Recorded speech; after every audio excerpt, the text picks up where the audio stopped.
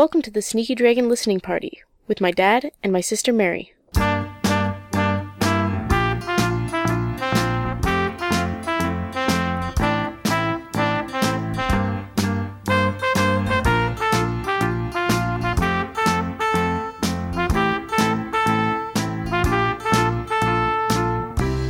Hello, partygoers, and welcome to the Sneaky Dragon Listening Party. My name is David Dedrick. And my name is Mary Dedrick. And Mary Dedrick is named Dedrick because she's my daughter, and the point of this show is that we listen to music that I made, I made mixtapes with music on them, and we listen to those mixtapes, and then we make comments about them, and we listen to the songs, and we have a lot of fun together, right, Yes. Mary? Yep.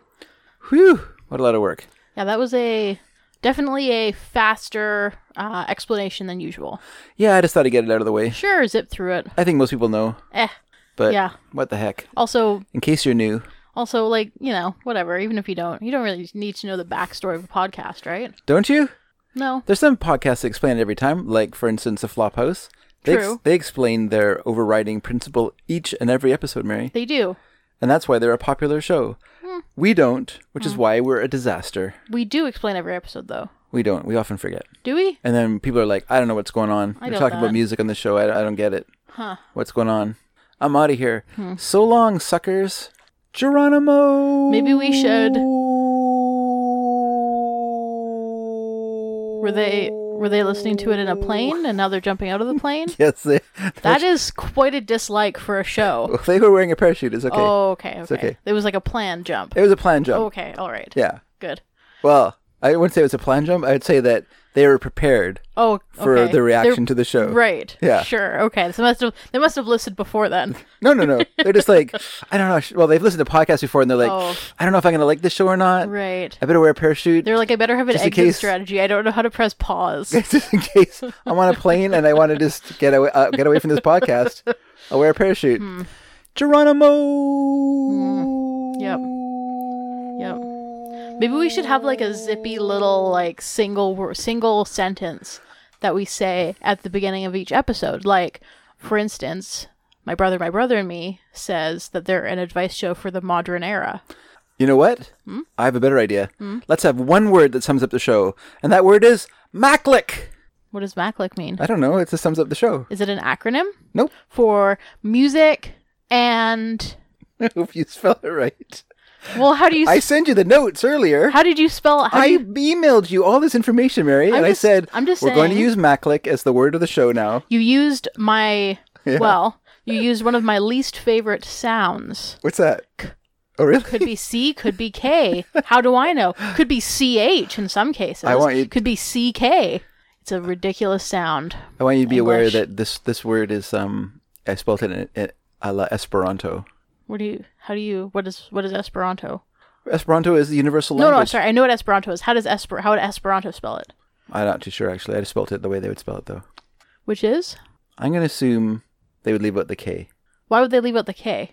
Because they're a universal language. And they just said, we don't need no Ks. They're terrible at grammar, by the way. Esperanto speakers. This is That's the problem with Esperanto. Consistently the hill that I die on. Okay. But C is the least... Mary, Or C is the most useless letter in the English language. You could not spell circle. Yes, you could. How? With an S and a K. That would be terrible looking. No, it wouldn't be. It would be fine looking. You'd get used to How it. about circus? Circus, again, C and a K. No, disaster. Yes. No, it's fine. C Yeah. is the only letter in the alphabet that does not have a unique sound. How about the word knock? You would just take out the C. There's a K that's making the sound already. Why don't you just take The out... C is completely Why not just drop the extraneous. Ks? The K is also extraneous. No, it is not, because K has a unique sound. C does not have a unique sound. C either duplicates the sound of an S Yeah. or the sound of a K. It should be spelled N-O-C. No, because then it could be knock or it could be nos. Oh, Right? I see what you're saying. C, you don't know how it's going to be pronounced. What about the word can? K. Can't do that. Yes, you can. No, because you're going to wreck people's trademarks. Don't care. Don't care about trademarks. You know who's going to love this, though? Yeah, who's that? Kraft. Kraft. Yeah. Because they're going to be C now. C-R-A-F-T. Yep. No, because they always were K-R-A-F-T. Oh. Well, maybe they won't like it because then they'll be like everyone else. Oh, yeah. Well, sorry, Kraft. Their individuality is You're gone. going to have to deal with it. Yeah. Yep. I don't know about this, Mare. No, it's good. It's a very German sentiment. That's. And I'm all about the French. I'm sorry to hear that. Well, I'm glad you have a hill to die on, and I'm glad Thanks. that involves the letter C. Yes, it does. You know, if one is going to die on a hill, one might as well do it over a letter Sure. of the alphabet. It's one of my favorite things that I. It's like a thing that I see people say on the internet, which is weird hill to die on, but at least you're dead. Is this something you bring up at parties? Is this something you bring up with people that don't know you or expect this to come up? No. You keep this under your hat. Yes, this is more of a stage 4 friendship level argument. Okay, I've got a word for you that you couldn't spell with a K. Okay. Hatch. Hatch. You couldn't do the ch sound. It's not a sh sound. It's not hatch. It's hatch.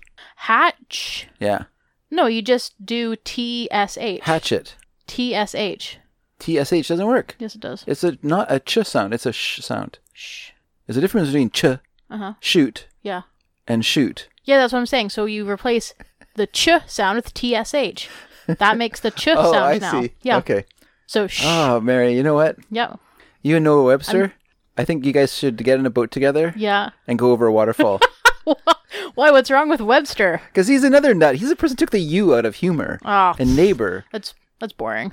Yeah, because he thought all language should but you know, he wanted to go to the extremes that you were going. Mm-hmm. He wanted to get rid of all evidence that any other language is ever spoken in English. But I mean, this weird, as someone who used to be an English tutor, yeah, if you are tutoring English, Yeah. you are working with kids who are struggling with the language. yes, there. Trying to explain to them the completely nonsensical rules of Yeah. reading and writing There are no English. rules in English. It's so illogical. Yeah.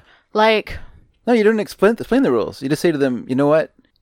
You have to learn this. yeah. You just have to memorize. It's all about memory. Oh, yeah. And one day you'll grow up and it won't matter. Mm-hmm. And you can say the word knock and it doesn't matter Yep. because you're just saying it. Yeah. And no one knows that there's a CK at the end of it or that there's a silent K, Yeah. you know? True. You can say the word rhythm, Yeah. and no one will ever say, well, how do you spell that? Because it doesn't matter. It doesn't matter if any H's are in it. Yeah. It's a crazy word. It was my killer word in spelling bees when I was a kid. Because you couldn't get it or because you could get it? We did a thing when I was in grade 2, grade 3, grade 4, where we would have spelling bees in class, and kids would ask a person saying it with a friend to spell a word. So yours was rhythm? And the go-to word at that time, as being the most difficult word anyone could ever imagine spelling, was anti-disestablishmentarianism. Stupid. It's just a long word. It's just a long word, exactly. I You're wouldn't the say only- it was. I don't want to say it was stupid. It was a pretty clever word for kids of that age to know. Sure. You know, obviously they were very concerned about church politics in the Yes. Victorian era. They in obviously England. just watched Phineas and Ferb. Oh, is that? So it was also a word that they would say in Phineas and Ferb sometimes. That's because the people were my age, and so they remembered it Yeah. being used in school as the go-to killer word. But the go-to killer word, Mary, let me tell Yes. you right now, is rhythm. Rhythm. Yeah, because how many H's are in it? Exactly. How many Y's? Exactly. What's the vowel in there? It's a Y. Why is it a Y? And there's only one vowel in it when Yeah. you think there should be two. There should be. Yeah, it's a confusing word. Yeah, and it is one of, because I was looking, sometimes I fall into Wikipedia rabbit holes. Okay. One of the ones that I fell into the other day it was like words in the English language that don't have vowels. And Okay. there's like 4. Oh. And they're all Welsh. Oh, it's not really English language That's then. the thing. Exactly. And then Yeah. the other one was, it was something like fake. It was like an internet word or something. Or not like an internet word, but it was like a word design or from coding. I see. I was like, well, like if you're making a word and you're like, I'm going to make this word that doesn't have vowels to get around that thing, then that's, come on, get out of here with that. Yeah. If it's a constructed word like that. Is there any words in the English language? I mean, I guess you could argue that rhythm, No, Y is sometimes a vowel. it is sometimes a vowel. Like Y as well, W-H-Y. No, sorry. Yes, W-H-Y. And rhythm. More. Try. Cry. There's quite a few words that end in Y, where Yeah. that is the only. I guess it's crystal. No, crystal's an A. No. Crystal. Crystal.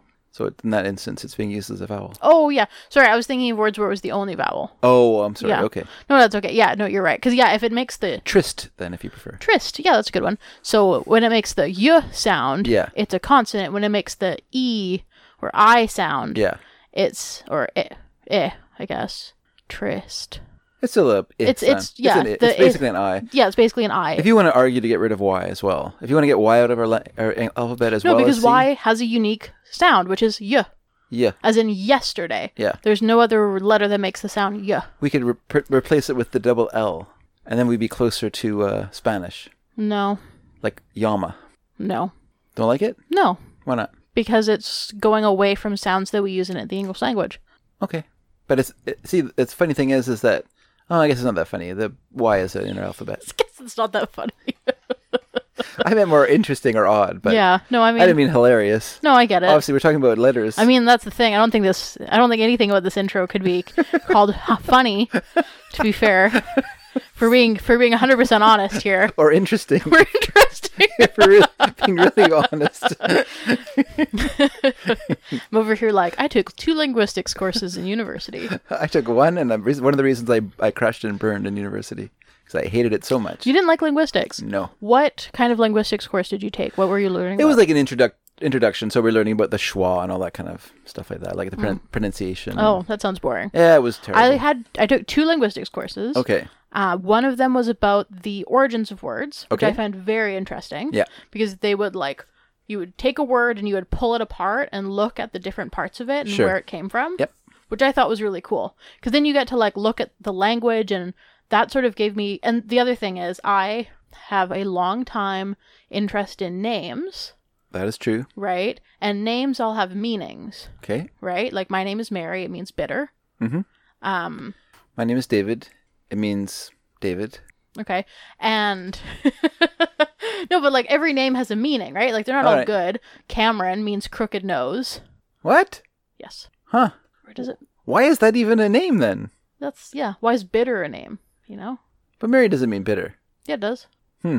Anyway, so, but the other thing is when you Okay. go into it, you can sort of find root words Yeah. in names as well, right? Like Theodore means gift of God. Okay. You know what else means gift of God? Dorothy, Huh. right? So then you're kind of like, oh. Oh, Theodore. I Yeah, see. so you're like, oh, okay, well, theo, Yeah. like theism, Yeah. that must be God, and then door Sure. must be gift, Yeah. right? So then when you have other names that have the theo or the door sound in them that are also Greek. So Dorothea would have been gift of God, like a female version Yeah, of that. exactly. Yeah. And yeah, Dorothea would be the original Greek, and then Dorothy is a more anglicized version of it. And then you get into names like Theodosia Okay. is another name that has the same Theo, but it doesn't have door, Sure. right? So it's kind of a different name, but it's just interesting. Or the person that Luke was writing to for Acts, which was Theophilus. Yeah, that's another one. Yeah. And it's just and then the other thing is the name Matthew also means gift of God, but is Hebrew as opposed to Greek. Okay. Right? So it's just interesting how you sort of can get down into, I don't know, so I was interested in that class. Yeah. And then the other one that I took was also pretty interesting. It was a bit more sort of, I guess, theory based. We talked about how kids learn language and stuff. But my prof for that class, I liked her, but she was doing this weird thing, which I really didn't like, Okay. which was her and her husband had a kid, and they wanted their kid to be multilingual. Okay. And so she exclusively spoke German to her kid. Okay. And her husband exclusively spoke, I think, Spanish. Okay. Or it was some other language. Yeah. To her kid. To their kid. Mm-hmm. And then she learned English at school. Hmm. But I was like, that seems like a terrible way to live your life. Is when you're like, oh, I'm talking to mom, now I have to talk in German. And you're like, oh, I'm talking to dad, I have to talk in Spanish. Yeah. And then you're like, oh, I'm at school, I have to talk in English. Yeah. How do you have a conversation all together? Huh. As a family? Yeah. I was like, it's so difficult. It doesn't seem like, I don't know, I guess it's just different from my life, But if you're all talking in a different language and you're trying to have a conversation, I don't understand people trying to talk you are, if I'm talking to you, but I'm talking to you in English, Yeah. and you respond to me every time in Spanish. It's just a weird way to have a conversation, right? It is. I guess if I felt more comfortable speaking in Spanish and you could understand me a little bit and I could Yeah. understand English all right, that would be okay, I suppose. But Yeah, it just seems difficult. Mm-hmm. Yeah. Yeah, it's interesting. Well, you didn't really describe the second English linguistic class, but yeah, I just found mine. Oh, but yeah, sorry. And then we learned stuff how babies, when they're learning a language, Yeah. there's like certain sounds in some languages Yeah. that are so unique and specific to the language Yeah. that people who do not speak that language can't even hear it. Hmm. But if you hear that language like spoken before you're 6 months old, you can pick up on it. Which I thought was pretty interesting. Does English have an example of that? No, Oh, okay. I don't think so. Is it like the click language for? No, it's for a bunch of like people, there's or- like certain sounds in like I think there's like one in Japanese, like the sound at like the beginning of like tsunami. Okay. I think it is an example of that. Okay. The TS sound. Yeah. Okay. Or like that's like our closest like English equivalent to it. Hmm. But it's like when they say it in Japanese, it's like a sound that like we can't really register it. But the other thing is it's hard to have examples of it because you can't hear it, right? Oh, Yeah. interesting. You can hear the subtle difference or subtle Yeah. change. Yeah, like if they said like they could say like two different words that would sound the same to us, Yeah. but to that person would sound different, Cool. which I think is really interesting. Yeah. Mm-hmm. All right. Well, Mare, that seems to me like the perfect introduction. Oh, but sorry, I just want to Oh. say quickly, the way that they would show that Yeah. is they would have babies and they would say the sound Yeah. and then they would say, and they would like repeat the sound, and then they would say the other sound, and the baby would react differently to it, right? Because they'd be like, oh, that's a new sound. Mm-hmm. But then to babies over 6 months, they would have the sound, and then they would have the different sound, and the baby wouldn't react to it because they wouldn't be able to tell that there was a difference. Okay. I remember watching a video about it. So you have to get in early on these things. Yeah, Oh, that makes sense, I guess. yeah. So it was interesting. Anyway, sorry. So you were No, gonna it's say... interesting how early children are learning to speak, isn't it? Mm-hmm. Yeah, no, that is cool. Unfortunately, my linguistics class was deadly dull. I'm sorry to Dull hear as that. ditch water. And it really sent me into a tailspin. It's hard. The first history course I took in university was very terrible. And I was like, I don't want to take any more history courses. But then I took more, and I ended up majoring in it, so it was Yeah. fine. But it's like sometimes you take a course that's so terrible, it just like destroys your interest in that thing, right? Yeah, because I was really enjoying studying languages, but I couldn't... It was fun to learn, but everyone kept saying, well, what are you going to do with this? And I had no answer for that.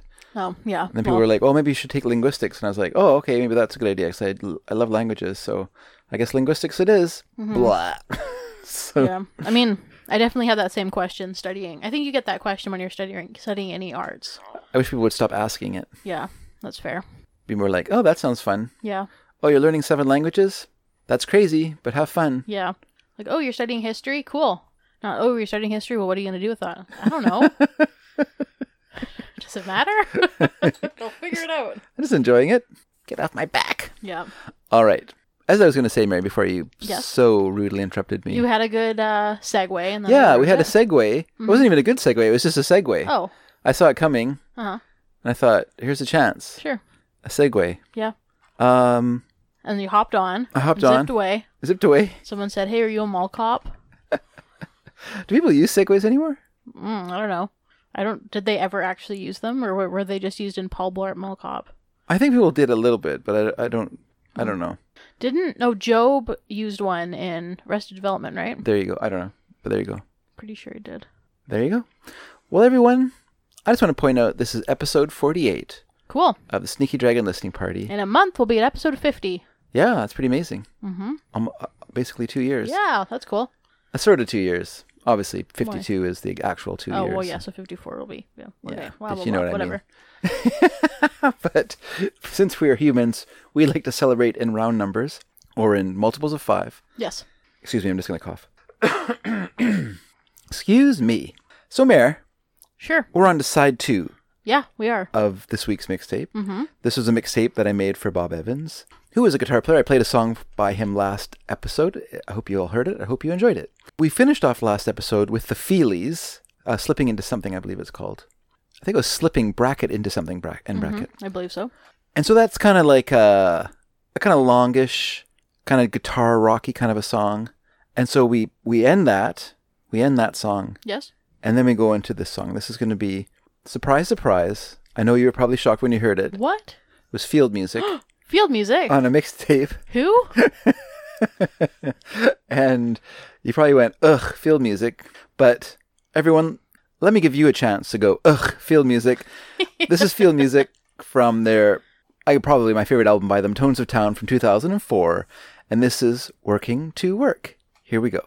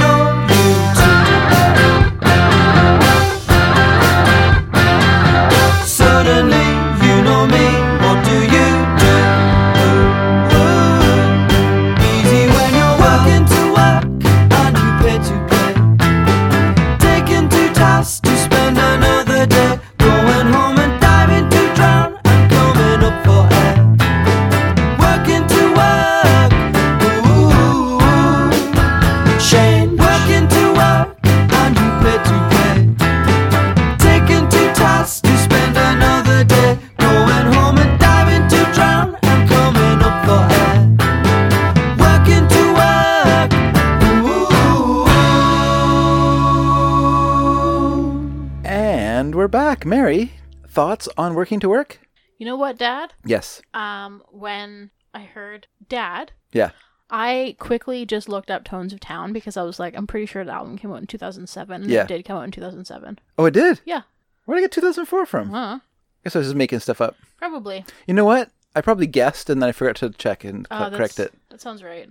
I usually like to guess and see if I'm right later on, but I forgot to correct it. I'm sorry, everyone. 2007. Their first album came out in 2005, not even 2004. I was thinking of their EP. Did they have an EP? I don't know. I was just making stuff up. No, I'm pretty sure that they had a debut album. A debut album? They did have a debut album in 2005. No 2004 releases, Father. Oh, well. Anyway, 2007. Thank you, sweetheart. And Mary, Yes? thoughts on field music? Well, when the song came on, I was like, ugh, field music again. Because, there's been a lot of it. Yeah. But I do like the song a lot. It's a really fun song. Yeah. Yeah. Go ahead. I was going to say, there are a couple parts of it that remind me a lot of the Futureheads. Yeah, that's what I like. That's one thing I kind of like about this song is that, well, one of the brothers, I can't remember whom or who, Which? played, can't remember which one. I played with Futureheads for a while, played drums for them before leaving them and starting field music with his brother. And, sorry, my eyes are itchy. And so, yeah, I think that sound is a kind of that post-punk sound, because, obviously the Futureheads are like a real example of that, really popular post-punk sound of the early 2000s. It was Peter. It was Peter who played with him? Yep. Okay. But what I like about this song is that it's like a post-punk song, but it's like an acoustic version of one. Mm-hmm. It's like a slowed down version of a Futurehead song. And I kind of like that about it, that they're having sort of fun with the medium. And yeah, it's good. I had not much more you can say about it. We've talked about Futureheads a lot. We have. We've talked about field music a lot. We have talked about field music a lot because We haven't really talked about the Futureheads that much. No. 2 songs? Yeah, I think I only put 2 songs on. But yeah, I put a lot of field music on. I guess because I was listening to him a lot. The way my algorithm worked on iTunes was kind of like, you like this band, so we're going to keep giving you songs by them. I'm like, you keep giving them to me, I'm going to keep giving them out. Yep. I'm going to keep putting them on mixtapes. Yep. You got me. But yes, we've talked about them a lot. They're great. Mm-hmm. I'm glad that they're doing better now. I remember reading a interview with one of the brothers, I think with David, a while ago, and this is quite a number of years ago, and he named some like super sad, like I think they said that they made like £1,500 that year or something like that. Oof. And as a group, and I was kind of like, oh dear, like how can they keep going? But they seem to have found a way, and they seem to have found a way to make it work for themselves. Mm-hmm. Which is have good. you listened to their newest album? Came out in January of this year. No, I have not. I have not got it yet. I looked for it when it came out, and it wasn't available on Amazon. So I'm gonna have to figure it out. Maybe it is now. Yeah, It's been out for a little bit longer. it's been out for a while. Yeah, it's a concept album. Concept album based on an exhibition they were asked to write music for about World War One. Yeah. But it's more about the effects of World War One on modern society. So it's talking about like how some of the surgical techniques that were developed to help soldiers with injuries after the war became plastic surgery, Right. and led on to sex change surgery and stuff like that. Cool. And they're talking about, there's one talking about, a song about tampons, Okay, yeah. like all kinds of weird, like kind of things Yeah. that are connected to war technology and stuff like that. Yeah, and probably like suffrage, women's suffrage came out in World War One as well. Yeah, yeah. Right. Or, more directly related to me would be the fact that mustard gas research led to the creation of chemotherapy, Oh yeah. because it was discovered the effect it had on fast-growing cells. I thought you were going to say it led to the creation of mustard, which is one of your favorite condiments. That is true, but I don't think it's based in mustard gas. No, I don't think so either. So I was kind of like, where are we going with this? Although, it is the best named gas, let's face it. Right. Well, Actually, it's kind of gross. yeah. Yeah, not a fan. All right, everyone, let's go on to your next song then. Since we've hit it at mustard impasse, let's go on to the next song. This is Elvis Costello and the Attractions from his 1980 album Get Happy! ! Mm-hmm. And this is a song called New Amsterdam. Here we go, everyone. You're sending me tubes mistaken for lilies. You give me your lip at the punch in the silly. You turn my head till it rolled down the brain drain. If I had any sense now, I wouldn't want it back again.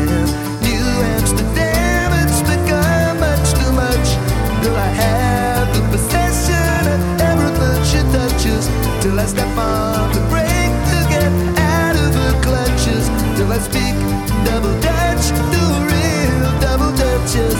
Down on the mainspring, listen to the tick-tock, clock on the faces that move around your block. Twice shy and dog-tied because you've been bitten. Everything you say now sounds like it was ghost-written. New Amsterdam, it's become much too much. Till I have the possession of everything she touches, till I step on the brake to get out of her clutches, till I speak double Dutch, do a real double Dutches. Back in London, they'll take you to heart after a little while. But I look right at home, I still feel like an exile. Somehow I found myself down at the dark side, thinking about the old days of Liverpool and Rotherhithe. Transparent people who live on the other side, living a life that is almost like suicide. New Amsterdam, it's become much too much. Till I have the possession of everything she touches, till I step on the brake to get out of her clutches, till I speak double Dutch to real double Dutches.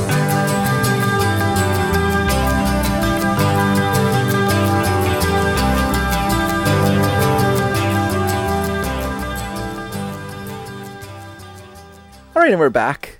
We're back from that song. Mary, what do you think of... wait, before I ask you this Yes. question, I Yes. just want to... Because I know that Eve is not a fan of Elvis Costello. Oh, I was actually going to talk about that.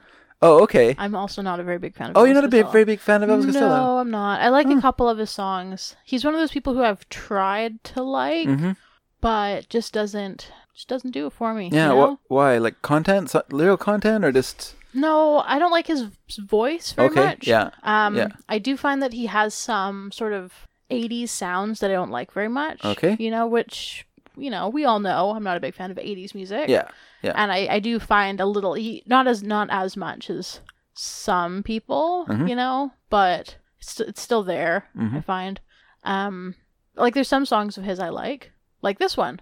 Okay, you like this Yeah, song? I do like the song. Okay, Yeah, that's it's cool. good.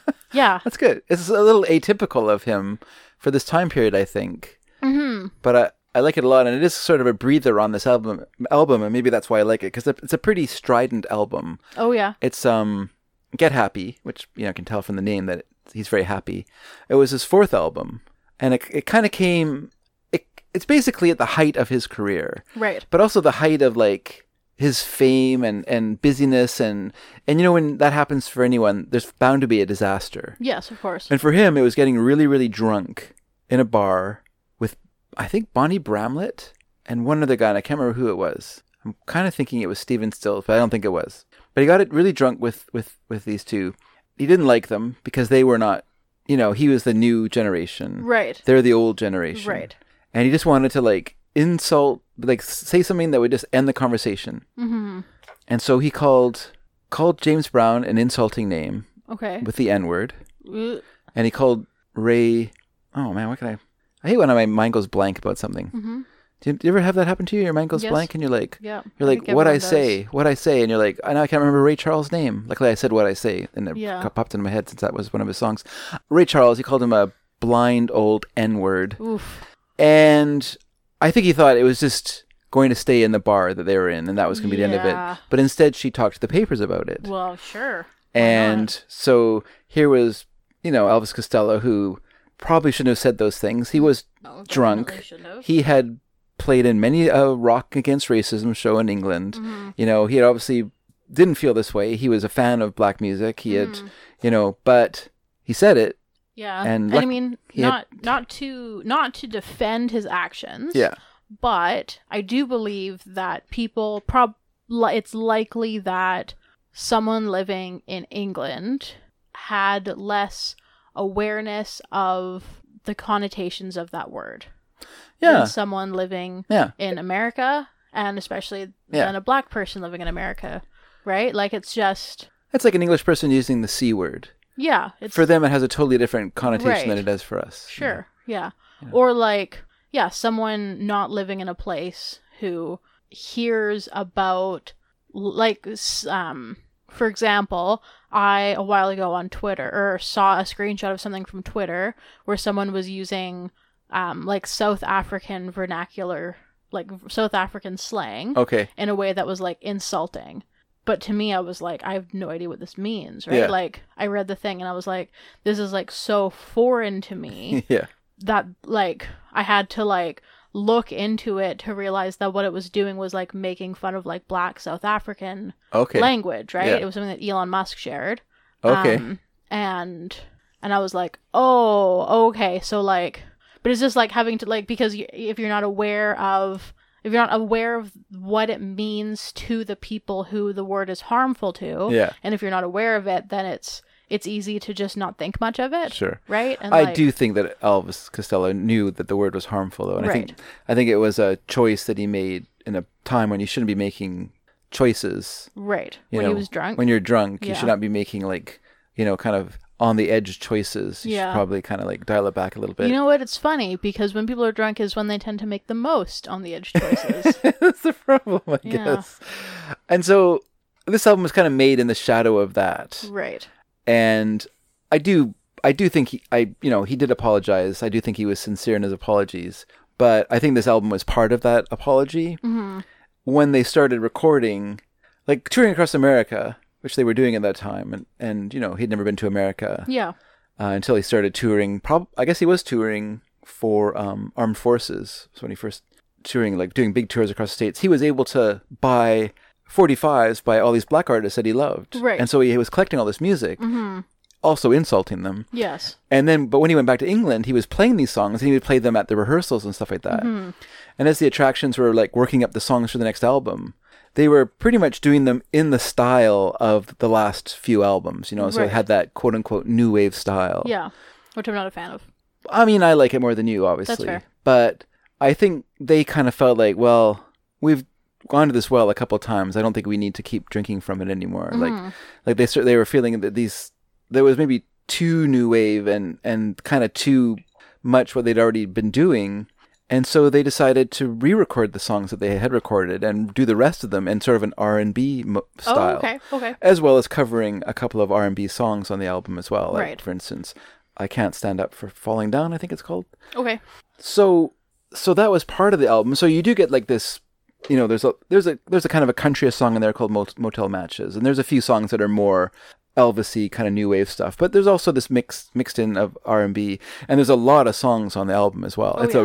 It's got maybe too many songs. There's even, like, a little disclaimer on it from Nick Lowe, who produced the album, saying, Right. even though we packed so many songs in this album, the sound is still okay. Like, it's not going to be Right. too. It's not like we're not putting worse quality songs on here to get It's not worse along. qualities. It's worse audio quality. That's what I'm saying. Yeah. Oh, yeah. Yeah. Worse. Yeah. We're not distorting. Yeah, but we're not- yeah. Yeah. Distorting the audio quality to pack all the songs on. Yeah, that's right. Yeah, Exactly. so you could say with the album that you would never hear the end of it.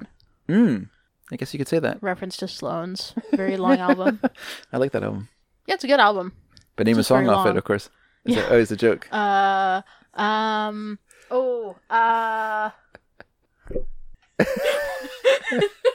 There you go.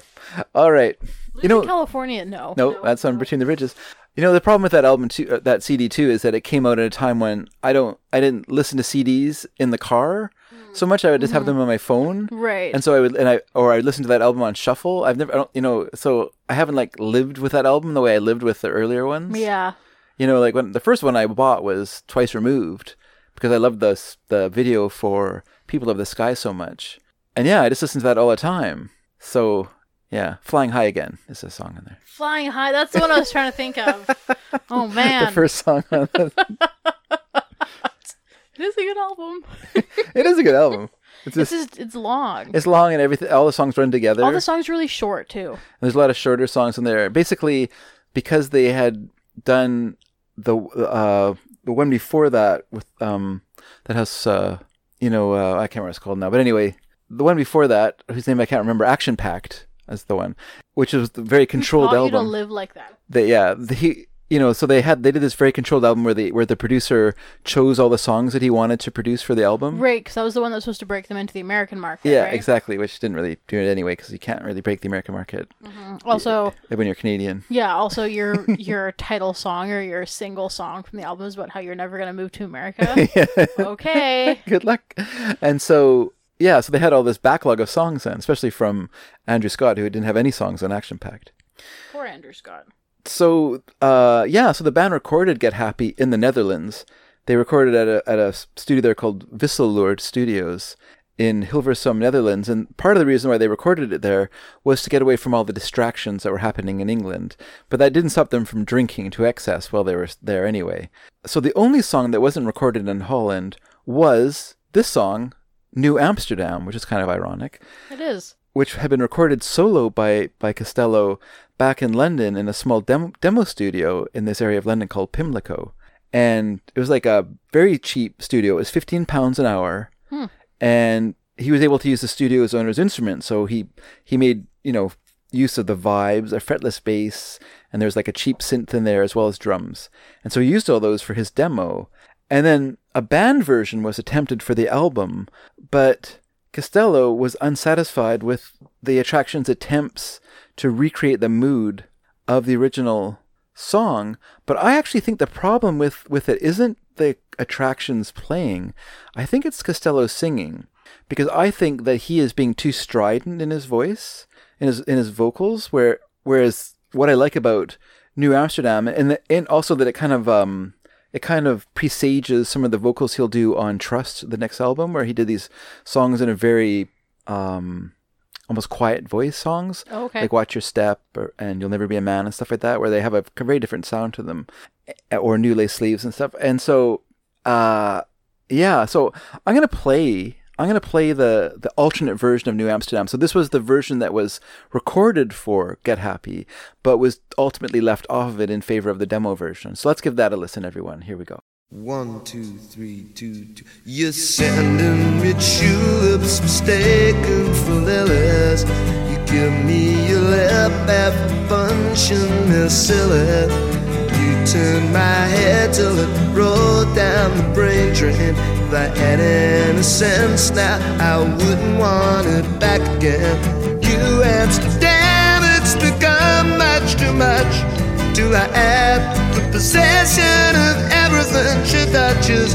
Till I step on the brake to get out of her clutches. Till I speak double Dutch, do real double Dutches. Down on the mainspring, listen to the tick-tock. Clock all the faces that moving on your block. Twice shy and dog-tied because you've been bitten.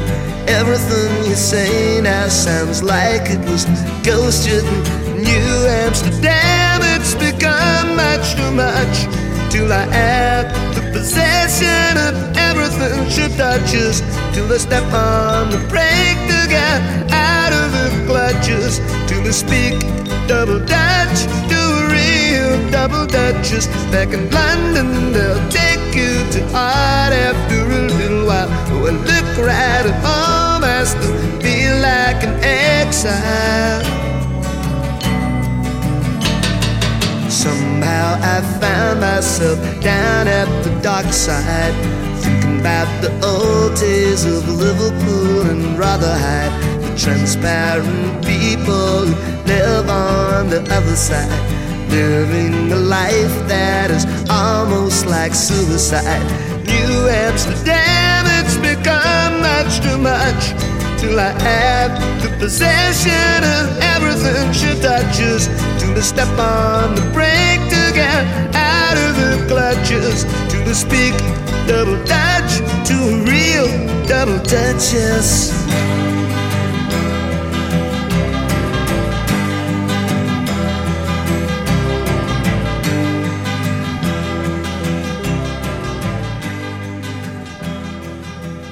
Okay, so that was the alternate version of New Amsterdam. And Mary, I don't know if you could hear it, but I do think that his voice is a little too... He's pushing it a little bit too much, more than he did for the demo, where it sounds like a more relaxed vocal performance. The demo is definitely more relaxed. And I think... But I do like some of the musical touches in the Attractions version I think are very good. So I think the Attractions version is better. you thought this version was better? No. I thought. Oh, the you other thought the one. original one, the demo Yeah. version's better. Oh, this one Yeah. is the demo version. Or the one that we listened to? Yeah, the one we listened to is a demo version. That's what Oh. ultimately ended up on the album. And I think you're right. I do think it's a better version. Yeah. But I think that also, I mean, I think that if he'd approached the vocals differently, I think this would have been perfectly acceptable on the album. Sure. Myself, I think, I think maybe the vibes part or the vibes part in this, in the Attractions version, I think is a little too complicated. Okay. And not quite there yet. Maybe a couple more times would have helped it. But anyway. Right. Anyway, I think they're the sort of band that kind of rushed along and they kind of rushed along, and if something didn't really work out, it just sort of fell by the wayside. Right. There was plenty more things they could do, and they didn't have to spend a lot of time beating a dead horse, as it were. Yeah, that's true enough. But yeah, I thought the lyrics in the song are super fun too. Yeah. Like the speak double Dutch to a real double Duchess. Yeah. Was fun. Yeah. Yeah. That was sort of his thing, was to Play with words. Play with words. And Yeah. this album was kind of like the apex of that particular particular game. Although he always kept doing it. He does enjoy wordplay in his songs, and that's what makes a lot of them fun as well. Mm-hmm. Yeah, no, Yeah. it's very good. It's also, it is one of two songs that I can think of that talks about a city that has a different name now. Yeah. Yeah. What's the other song? Istanbul, not Constantinople. Oh, okay. Yeah. Yeah. I'm sure there's other ones, Probably. but I can't tell them I couldn't tell you off the top of my No, head. me neither. It's not super common for a city to change its name. No, you're right. Yeah, interesting. Okay, let us move on to song number 3, Mary. Okay. Now, we've talked about Kurt Becher on this show many times because I like Kurt Becher very much. A producer and performer who went unappreciated in his day. He did have a little bit of success, particularly producing The Association. But I think a lot of his innovations and a lot of what he did was unappreciated until the 90s when CDs, who wants them, boo CDs. But anyway, until CDs started to come out and people could explore the past. And that, allowed for us to, have things like Skip Spence's Or come out, or Kurt Becher material come out into the marketplace. Or the Millennium. It's also Kurt Becher. That's right. Is the Millennium Kurt Becher as well? Oh, yeah. And so, things like that where we could go, oh, this person was doing some really marvelous things. It's unfortunate that he got murdered to death by his record label. Right. And that's kind of what happened with Kurt Becher as well. So, before I play this song, though, Mary, I want to play a song for you. Strange. Because okay. this song, I put this song on here for someone that I would assume would know the joke behind the song that I put on. Okay. Because this version by the Ballroom of this song, it's a little different than the original version. So Wait. it's an old blues song. Okay. It was originally performed by a guy named Big Joe Williams Okay. around the 1920s, 1930s. Okay. He did a version of this song. It's called Baby Please Don't Go. Okay. And that's what we're going to listen to now. We're going to listen to, so he did a version. Okay. John Hooker did a version. Okay. His was called Don't Go Baby. Okay. Now, a little Irish band that went by the name of Them, that Them. featured Van Morrison as their singer, Oh, okay, yes. they adapted John Lee I Hooker's think you mean version. them. Them, it's true, adapted John Lee Hooker's version of the song. Okay. But they retitled it as Baby Please Don't Go, Right. which was the original title. Yes. But they added this very stinging riff to the song, a kind of stinging guitar riff to the song. Okay. And that's what kind of made it big. Right. And so once they did this version of the song, then it was no looking back. Everyone and their mothers covered this song. My mother covered this song. Right. She put it at 45, Sure. covering this song called Yeah. Baby Please Don't Go. Your dad's barbershop quartet played this song. Well, her version was about me filling my diapers. Right. She didn't want that anymore. That's fair. So what did my dad did as a barbershop one? That's true, he did. Baby, please Oh, we went don't different directions with that one. go. Well, you could go in your own direction. It's harmony. I guess that's true. Harmony. All right, so Mary, let's give a listen to Them performing. Who? No, we'll play them later. Them. Boo. Why you started it? But wait, Why am I getting booed? But wait, who's on first though? No, who's on later? Okay. All right, so this is Them with Baby Please Don't Go. Here we go, everyone.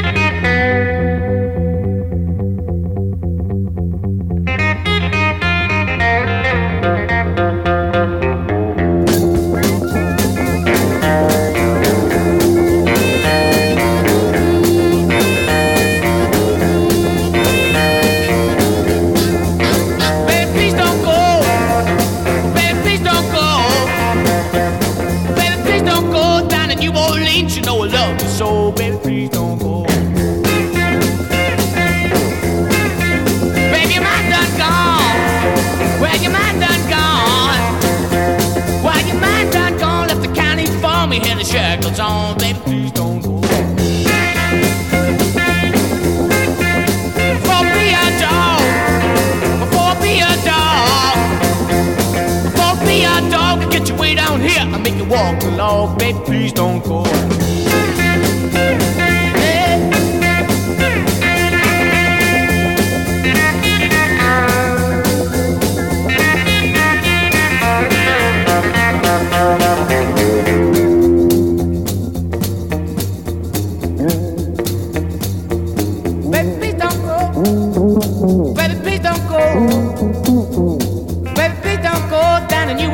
You know love, so baby, please don't go. For be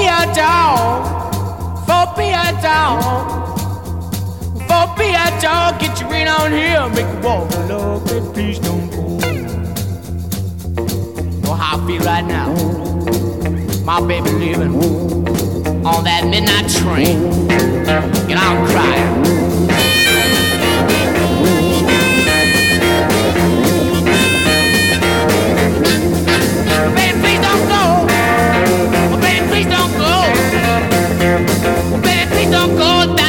Ain't you no love, so baby, please don't go. Yeah.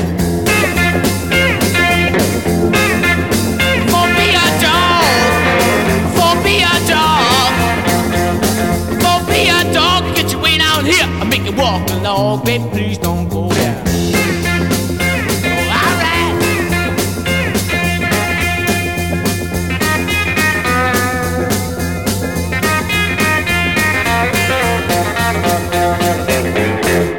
All right, Mary. So that was the original version of the song. So that was recorded in 1964. No, wait. When you say original version of the song, Well, I mean the kind of the version that kind of brought it to prominence. right? The original, like, more rocky version. The original kind of rock version, yeah. That I guess everyone, maybe blues aficionados would have known, you know, "Baby Please Don't Go" or "Don't Go Baby." But this is what kind of brought it into the mainstream. Right. This was played on the radio. This is a version people heard. This is a version that I heard growing up. Right. All right, so you've heard that now. I have, yes. So now we're going to listen to the Ballroom's version. Okay. So this is "Baby Please Don't Go" by the Ballroom from 1966. Okay. Here we go. Baby, please don't go. Baby, please don't go.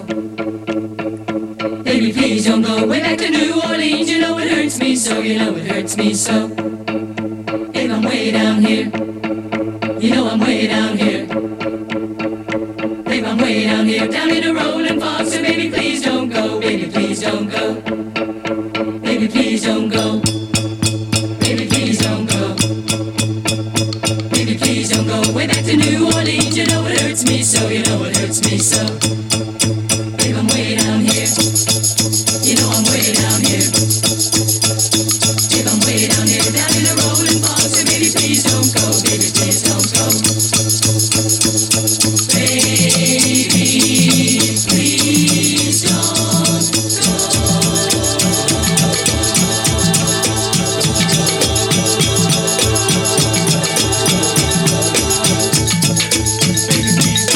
Baby,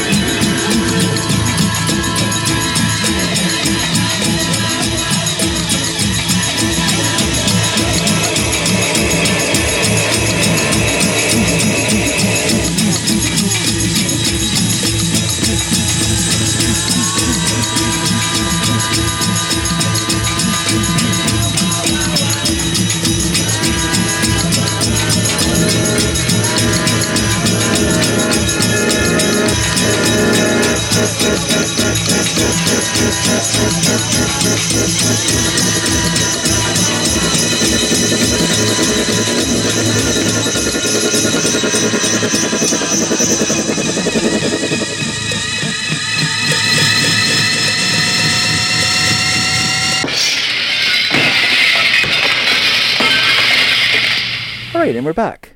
Okay. And Mary, Yes. But first, yeah, you said that you were putting this on yeah, with the understanding that because I think that person I made the mixtape for, Yes. Bob, I think Yeah. Bob would have known the them version, right. and so he would hear it with that context in mind, whereas you heard it without any context. Yes, true. And so, which I don't think it ruins a song or spoils a song, but I just No. thought it'd be sort of amusing to hear what they were basing their version on. Yes, Because the ballroom version is very different. it is. It's yes. a very different version of anything. It's probably totally. unlike most things that were happening in the 60s at the time, Yes. Or even yeah, now. yes, totally. Very, yeah, it's super unique. And so Kurt Betcher produced that version of it, He or he arranged and produced it, Okay, yeah. And probably played a lot of it as well. Oh, okay. Yeah. Who is the ballroom? So the ballroom, so Kurt Betcher, we've talked about him a little before. He formed the Goldbriars. Right. He was going to the University of Minnesota, Okay. and he and some friends, a couple of sisters, Dottie and Sherry Holmberg, sorry. Was there an L in there? No, there's not. Oh. That's why I thought there was, and then I realized there wasn't. I started pronouncing it, and then I thought, wait a second, let me look down. Right. No, it's Homburg like the hat. Like a Homburg hat. I don't know that type of Oh, you hat. don't know that type of hat? Nope. Well, it's a hat that people used to wear, Mary. What does it look like? It looks like a Homburg. It's kind of it's a flattish Okay. hat. Okay. Like a newsboy cap. No, not like a newsboy cap. Okay. It's like a gentleman's hat of the day. Like So if you think of a like top hat. it's not like a top Like hat a den no. Like a Think maybe like a bowler hat. Okay, yes. But it's not. It has a crease down the center of it. Oh, okay, yes. And it's a little wider brimmed, and the brim Like- and it's a bit short. Like a Stetson. It's not like a cowboy hat though. It's a round, like a evenly round brim around the hat, Okay. but it's Is it bent. curved up? Yeah, Is and the it's- brim curved and like the a brim, bowler hat? The brim is curved like a bowler hat, yeah, and it's a little bit flatter than a bowler cap because it's been punched down a little bit. Okay. That's the Homburg, Because the Stetson is kind of punched down as well. but it's more like punched in, Yes. not a crease. Like the Homburg had like a crease down the center of it, so Oh. from end to end. Interesting. Whereas the Stetson is like almost like a pork pie hat as well, where you have like a dented in with a slight dome to the Yes. top of Yeah. it. Yeah. I have a Stetson. Oh, okay. I actually have, this is weird. I actually have an original National Park Stetson. Oh, okay. Neat. Which I've never worn, but I bought it on eBay as an impulse. 'Cause I got really into the National Park Service Okay. because America Yes, dear. does not do a lot of things very well. No, they do good things. No, but they do national parks very well. Okay. Or at least they did 4 years ago Yeah. when I was there. Yeah. 3 years ago. I think the possibility's still there. It's still there. Yeah. I think their funding's been cut a lot under this current administration, Yeah. which is unfortunate. But when I was there 3 years ago, Yeah. they were fantastic. Way better than Canadian national parks. Oh, really? Way more services. Every national park you drive in and they give you like a little newspaper. And it has like all the information. It has trail maps. It has like, they have guided tours all the time. If you go to the big ones, they've got like guided tours all the time. You can do guided hikes. You can do all this stuff. They have little visitor centers at every place, or not every place, but a lot of places they have little visitor centers. Also free camping in a lot of them, which is cool. Yeah, that's nice. Yeah. And really, they're just very well organized as well. We went to 11 national parks on our road trip. That's nice. Did you hear about the redwoods? They're on fire. Yeah, they may all be know. gone. That's terrible. Yeah, really sad. Yeah. Super sad. Yeah, I need to make it down to Santa Rosa soon Yeah, before it burns down. That's where Charles Schultz's office yeah. is preserved there. yeah, And I'd love to see it. Before it goes or I go. yes. One of us must go. Yeah, I'm really missing the ability to travel to the United States right now. Yeah. Like going to Seattle, Yeah. you know? Yeah. I had a... They do Seattle well in the States. They do. It's true. You know what else they do well in the States? Disneyland. Yep. That's good They too. don't do Disneyland very well in Canada. No, we don't understand those sort of things. True. Yeah, so yeah, he had this folk group going, and so and they were getting more and more professional, so they moved to Los Angeles and they recorded a couple albums there, and then they broke up. Right. And so then Betcher moved into production, Okay. and so he started producing groups. One of those being the Association. He produced their Yes. first album that had their big hit "Along Comes Mary" on it. Very good song. Very good band. Very good song, very good band, very good name to a song. Agree. And then in 1966, he formed the Ballroom. He decided Okay. he wanted to get back more into performing. He was still producing at the time, but he also wanted to do performing. And so he formed the Ballroom with some friends, his friend Sandy Salisbury, Okay, I like that name. his friend Michelle O'Malley, and another guy named Jim Bell. And together, they signed to Warner Brothers, and they basically recorded about 2 albums worth of material, but only one single was ever released by the band. And that one single was a song we played before by them, which is called Spinning, Spinning, Spinning. And then the B-side of that was this song, Baby Please Don't Go. And as I said, it was a cover version of a song popularized by Big Joe Williams in 1935. So he gets writing credit for this song, but this song most likely existed before Big Joe Williams laid claim to it. And so, yeah, it was popular in the 30s, and then it was revived by them featuring Van Morrison, we played earlier. And now, Boettcher's version is a sly, almost subversive take on the blues with its affectless vocals and little in the way of instrumentation. It's basically everything's been stripped down to percussion, as far as I can tell, listening to this song. I don't think there's a piano on it. I definitely don't think there's a guitar on it. There might be bass, but I'm not certain. The bass could easily be a drum that's being played. What do you think of the song, though, dear? Well, I loved it. You loved it? I thought it was a really good song. Yeah. It was super fun. Yeah. I really like the building instruments. Yeah, that's great, isn't it? I really like the use of repetition, like the singing and the instruments. Yeah. I thought, well, I mean, knowing the history of the song, Yeah. it sort of makes, well, I thought it felt like they were incorporating lots of different types of instruments into the song. Like, it seemed like they were incorporating some, like, sort of African elements. Probably they might have been like a djembe or whatever in there. and Yeah, stuff, like, so. because, like, the drums and the bells, and there was sort of, like, ululating Yeah. in the song as well, and a lot of They that. did have some obviously probably influenced by Tomorrow Never Knows from Revolver. Okay. So they're incorporating what I would think of as tape loops into it as well. So those Yes. are being mixed in probably Yeah. on the fly the same way they were with Tomorrow Never Knows. Right. And I don't think they're entirely successful. Like if I was Kurt Boettcher, I would have done it a little bit differently. I would have stretched it out a bit longer with some of the Okay. sounds. Right. But he probably had a limit because he was using tape loops. The same thing that Yeah. happened with the Beatles. There's a limit of how long the tape loop goes and how long you can keep it running. You are limited by the technology of your time. Exactly, right? exactly. Yeah. And by how many people are helping you. So Yeah. the Beatles had 4 people, plus the producer and engineers and stuff in the studio. Yeah. Also, they were the Beatles. And the Beatles, all holding bits of tape and stuff like that on pencils and things, running through machines. Right. Whereas Boettcher was probably doing it practically alone. With, Yeah. just had an engineer to help and some And of the he band was members. Only Kurt Boettcher. He wasn't the Beatles. He wasn't the Beatles, exactly. There's That's less. exactly right. There's the Beatles get more resources. Yeah, and when you're assigned to, say, Warner Brothers, they're going to put out one single by you. Mm-hmm. If it's not a hit, then they just go, well, forget it. Yeah. It's really dumb, but that's what they did. Yeah. But the other thing, I mean, knowing the history of the song, this is maybe like less sort of poignant or relevant. Yeah. But I thought it was interesting that they mention New Orleans in the lyrics. Yeah. When it feels like a song that is such sort of like a melding of different sort of like cultural sounds. Sure. Right? Since New Orleans is like such a melting pot of sounds. yeah, right? Like it was like a meeting place for like English and French and Spanish and Black and Indigenous Yeah.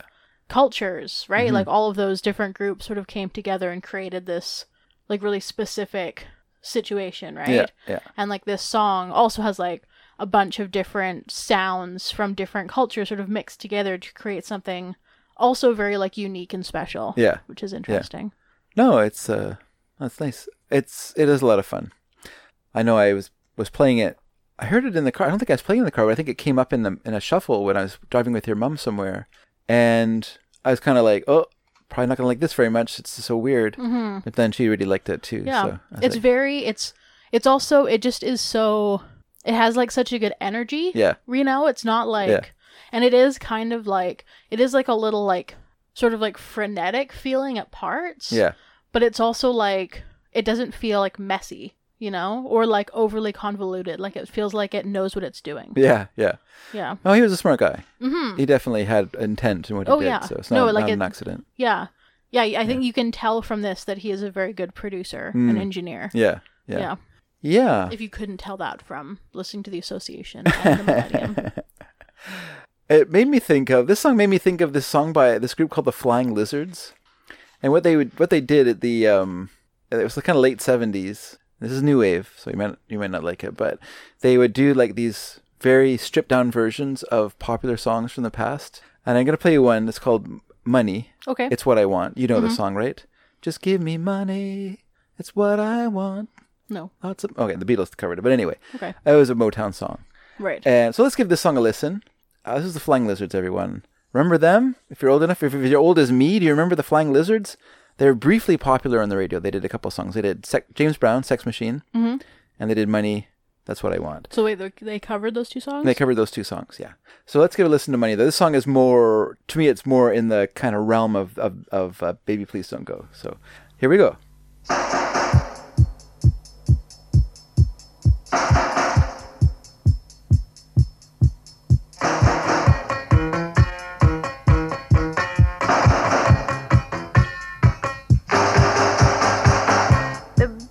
Things in life are free, but you can give them to the birds and bees. I want money.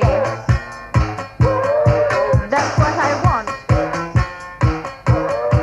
That's what I want. That's what I want. Your love gives me such a thrill, but your love won't pay my bills. I want money.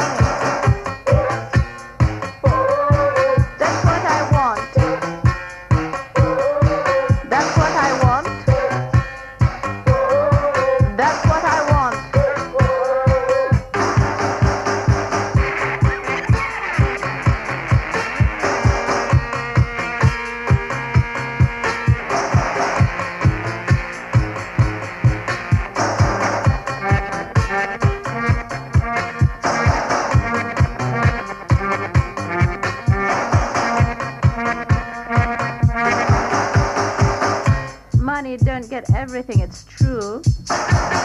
What it don't get, I can't use. I want money.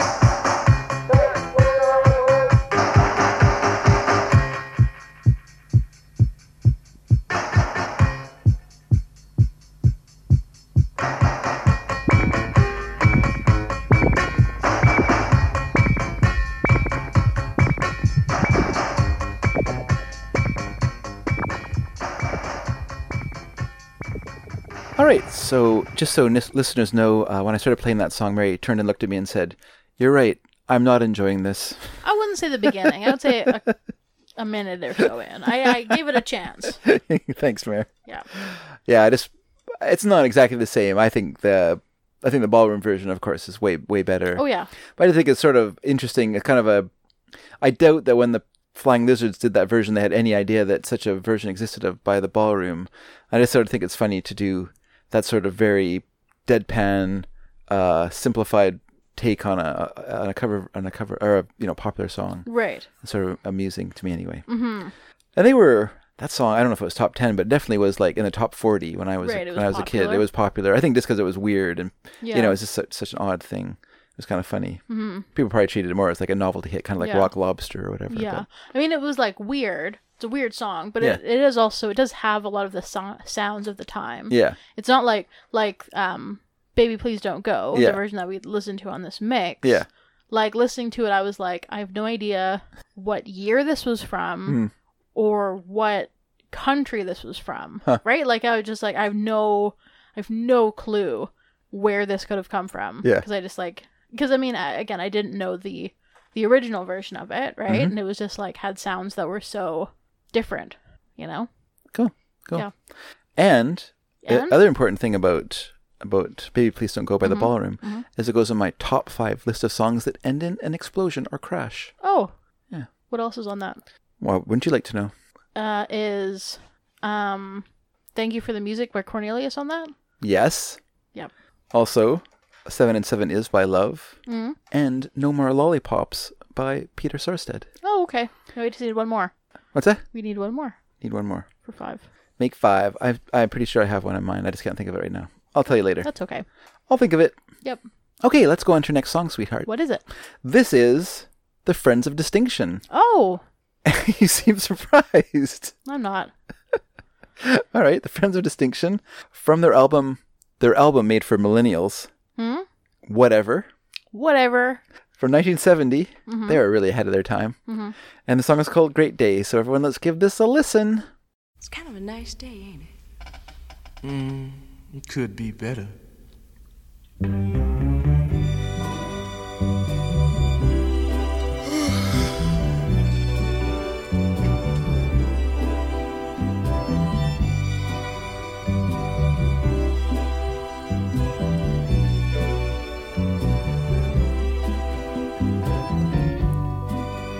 Ain't it a great day?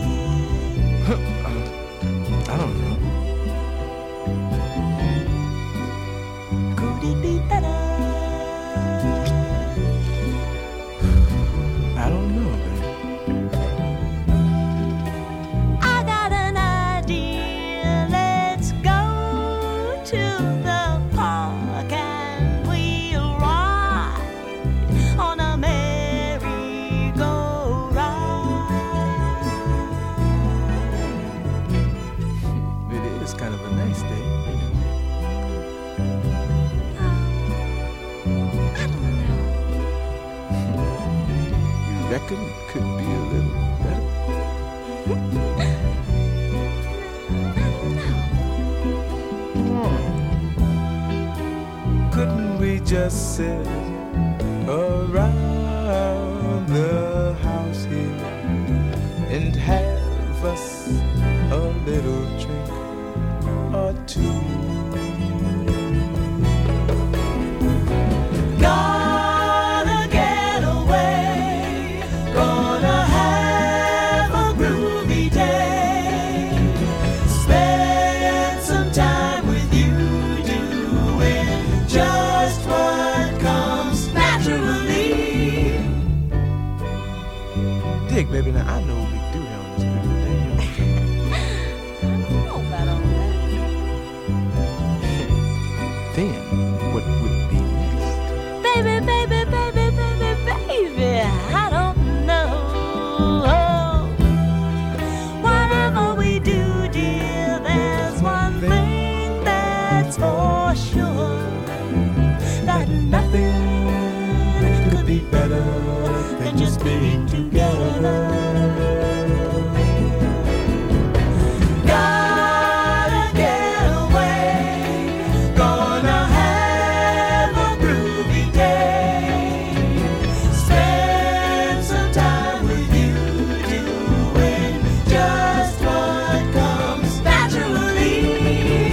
Gotta get away, gonna have a groovy day. Spend some time with you, doing just what comes naturally.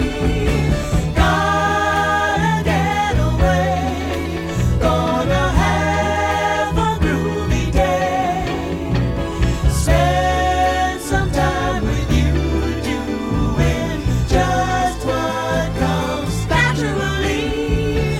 Gotta get away, gonna have a groovy day.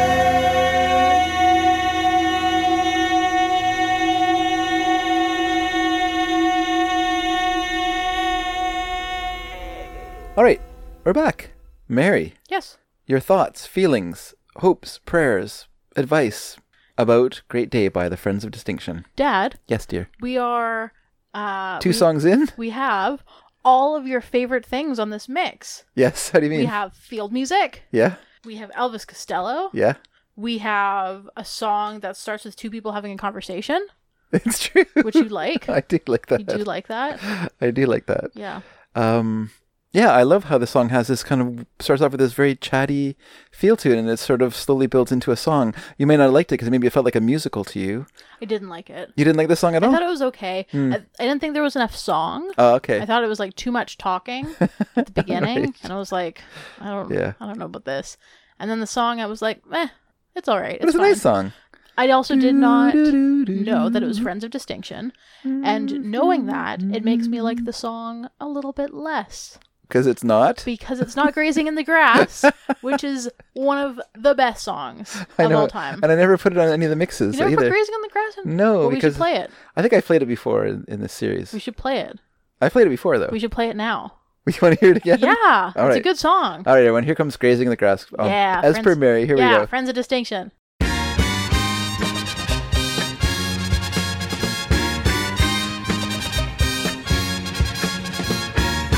It sure is Mary grazing in the grass. Grazing in the grass is a gas, baby, can you dig? What a trip! Just watching as the world goes Grazing in the past. grass is a gas, baby, can you dig? There are so many great things to see while grazing in the grass. Grazing in the grass is a gas, baby, can you dig? Flowers with colors bright, making everything out of sight in the Grazing in the grass. grass is a gas, baby, can you dig? The sun beaming down between the leaves. Grazing in the grass is a gas, baby, can you dig? And the birds darting in and out of the tree. Grazing in the grass is a gas, baby, can you dig? Everything here is so clear, you can see it. And everything here is so near, you can feel it. And it's real, so real, so real, so real, so real, so real. Can you dig it? Woo! I can dig it, shake it, dig it, dig it, dig it, dig it, dig it, dig it, dig it. Oh, let's dig it. Can you dig it, baby? I can dig it, shake it, dig it, dig it, dig it, dig it, dig it, dig it, dig it. Oh, let's dig it. Can you dig it, baby?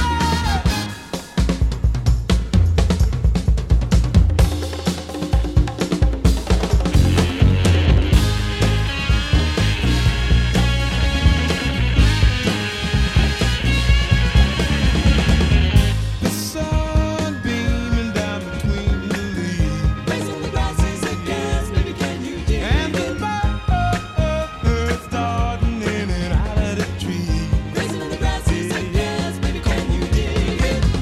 Everything here is so clear, you can see it. And everything here is so near, you can feel it. And it's real, so real, so real, so real, so real, so real. Can you dig it? Woo! Yeah!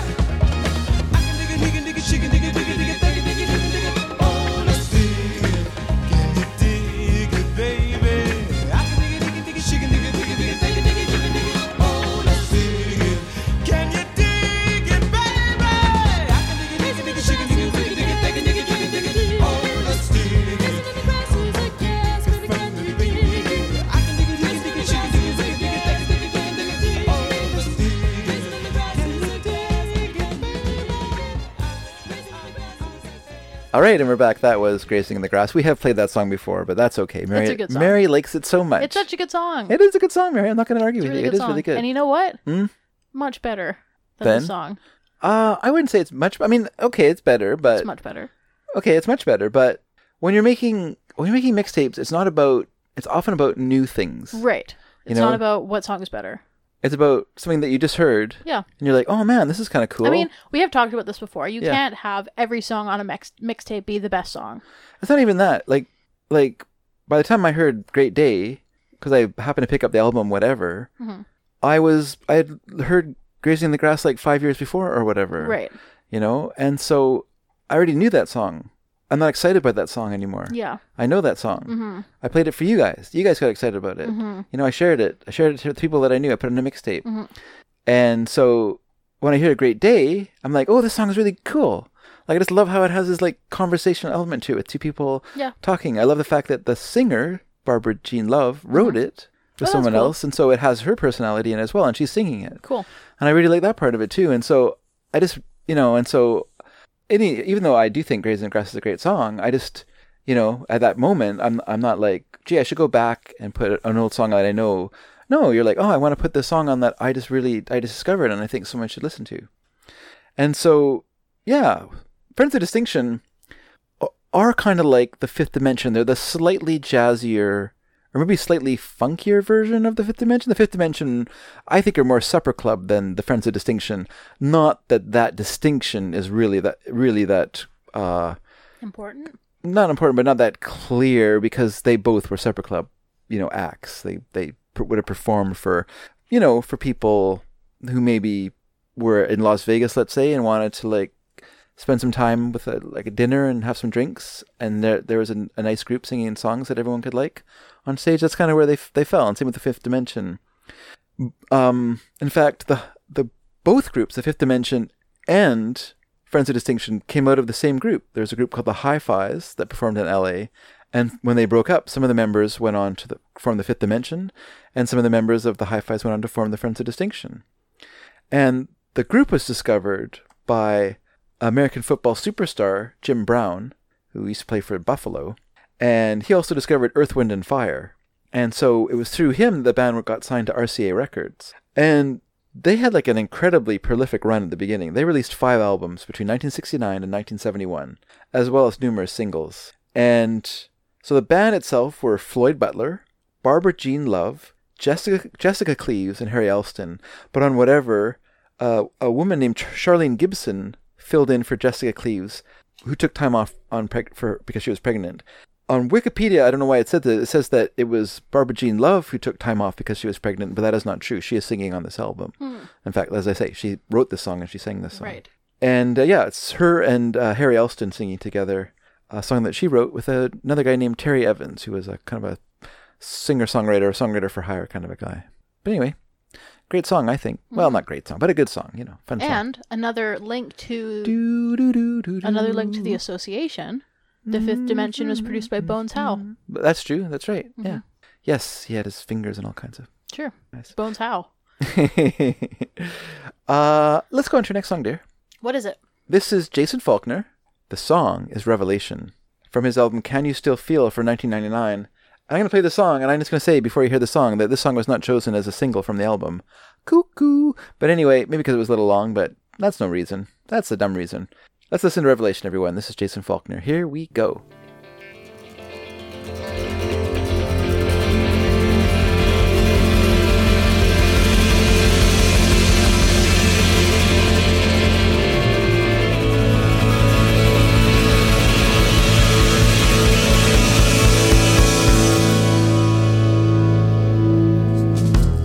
Out my window, the trees stand still and wait for another breeze.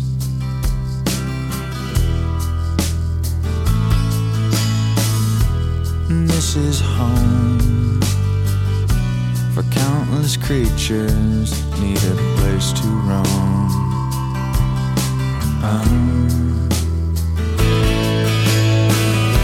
Inside I see beauty goes beyond you and me.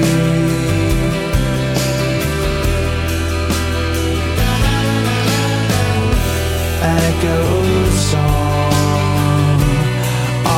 and on, long after I am gone.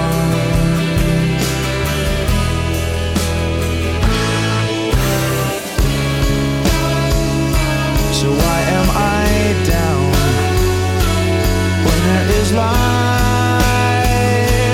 all around?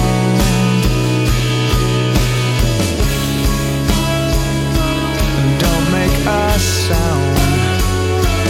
Can't you hear life all around? It's all around.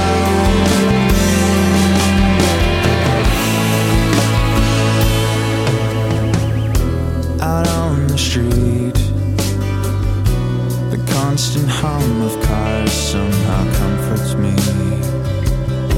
puts me to sleep.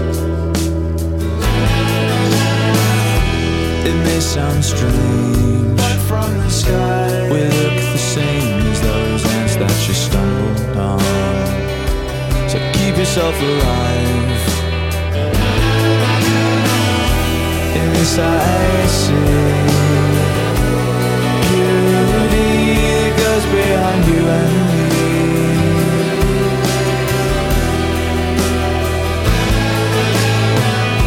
And it goes on and on, long after we are gone. Bye, bye, bye.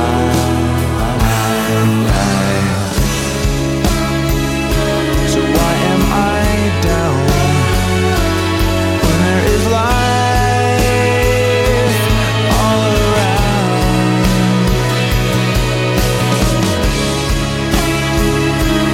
Don't make a sound.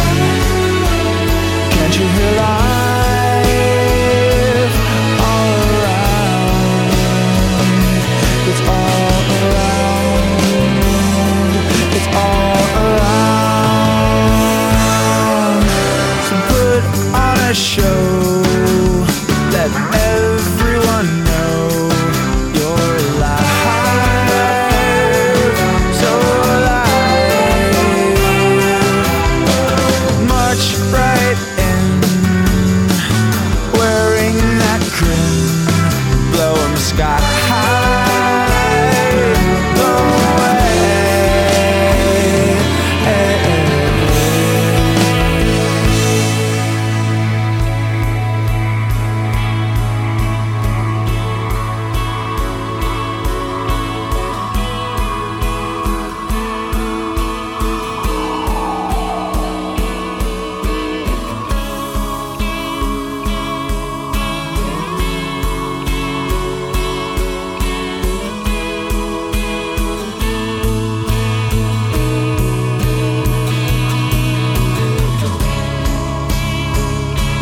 Why am I down when there is life all around?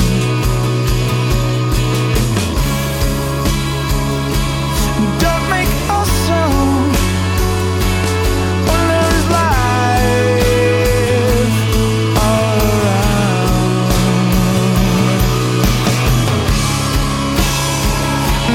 Don't hold me down when there's life all around. At the end of the day, all I can say is yeah, yeah, yeah. Oh yeah.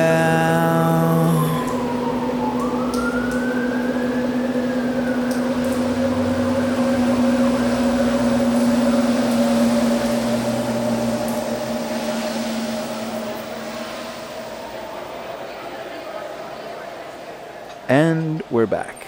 I believe everyone. I haven't been making many guesses on Mary's opinions on some of the songs because I've been pretty surprised actually by her reactions to a lot of the songs today. Really? Yeah. I didn't think you'd like Elvis Costello. Oh, okay. I wasn't sure at all what you think of The Ballroom. Right. I thought you wouldn't like Friends of Distinction just because it isn't Grazing in the Grass. I thought that would be your go-to criticism of that song. That's fair. It's a very appropriate criticism. But I'm going to go out on a limb, Mary, way out on a limb, and I'm going to say you like this song. I do like the song. And do you want to know how much I like the song? How much do you like the song? I'm friends with Jason Faulkner on Facebook. Oh, okay. I'm not friends with Jason Faulkner. We've been friends on Facebook for 10 years. Wow. Yeah, since April 2010. That is inappropriate, Jason Faulkner. Well, I've never talked to Jason. No, it's just a fan page for him. No, it's not. It's his personal profile. Oh, is it really? Yeah, we're friends. I'm like actually friends with him on Facebook. I'm also friends with Ben Gunning from Local Rabbits. Oh, okay. That's cool. Yeah. Well, Jason Faulkner seems like a really nice guy. He is, yeah.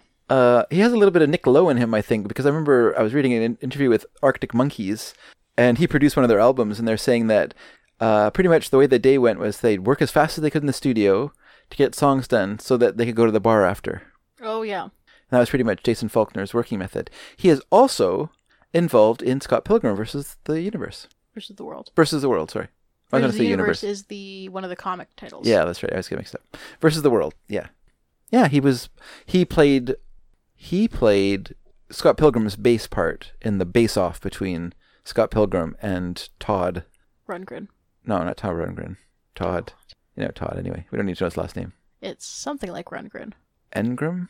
Todd Ingram? Something like that? Something like I that. think it's Todd Ingram. Anyway, doesn't matter. Yeah, so he seems like a kind of a dude. He, last time I saw him, he was playing with Beck. He was in Beck's band. Oh, good for while they were him. touring. Yeah, he's basically, so, he started off, he played with the 3 O'Clock. We've played them on the show before. He was on their final album, Vermilion, which bizarrely came out on Paisley Park Records, Prince's boutique record label. It is Todd Ingram. I was right for a change. When that band broke up, he was convinced by a friend of his named Roger Manning to move to San Francisco to play drums with his band, which was called Jellyfish.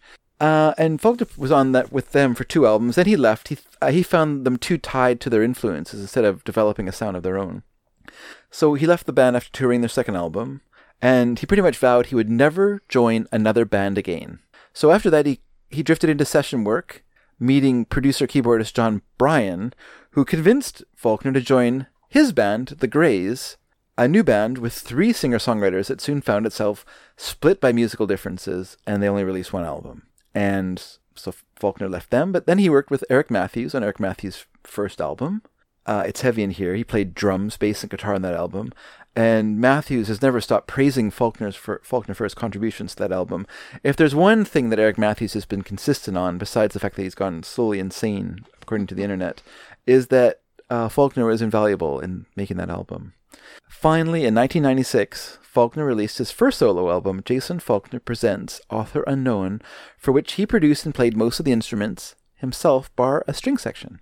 Unfortunately for him, the album was not a success. And he actually blamed his label, Elektra Records, for poor promotion, and Faulkner asked to be released from his contract, but the label took responsibility for the album's poor performance and convinced him to record a second album in the same manner as his debut.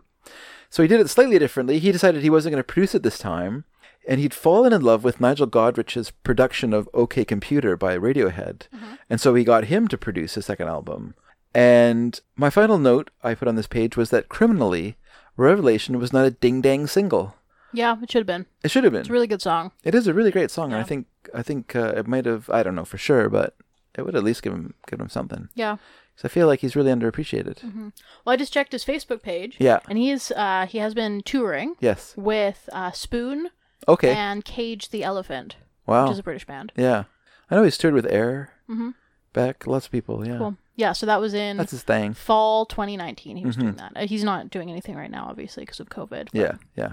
Yeah. Well, maybe he's working on an album. Because he has produced other albums since then. It just was like 10 years after this album came out that he put another album out. Yeah. And he did like a couple of Beatles covers albums. Like they're like Beatles lullaby they're like lullaby albums. Oh, okay. So they use Interesting. Beatles songs as ways for children to fall asleep. Cool. And then he said, and he put like a demos actually- collection and stuff. Apparently, there is a children's, like a baby TV show Okay. or whatever, like for babies, and every episode is about a Beatles song. Oh. Yeah. Wow. For babies. Yeah. It's not with the bugs though. It's not like the Beetle Bugs one. Is that on Netflix? I don't know. Oh, okay. I heard about it on Griffin McElroy's podcast he does with his wife. Oh, okay. They talked about baby TV shows when their baby was a baby. Okay. Yeah. Griffin McElroy. Of the McElroy brothers. He's the youngest. He's the babyest brother. Oh, okay. I get him mixed up. Oh, maybe I don't. Maybe that. Does he do a movie podcast as well?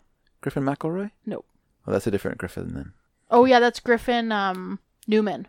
Griffin Newman? Yeah. Okay. Yeah, he's in The Tick, the Amazon show The Tick. Okay. Yeah. Yeah, Oh. him, he does Blank Check. Griffin and David. Oh, okay. Yeah. Yeah. That's a pretty good show. I listened Yeah. to it while I was painting the kitchen. Oh, good. Did you listen to the Star Wars episodes? No, I did listen to one of them. But I listened to. They did a complete run through of all the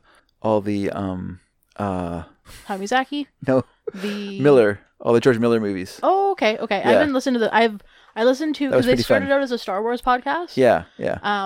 And I listened to those, and then they did a series on M. Night Shyamalan, Okay. and I listened to those. M. Night Shyamalan would be one that would fit the theory of the show, I think, more Yes.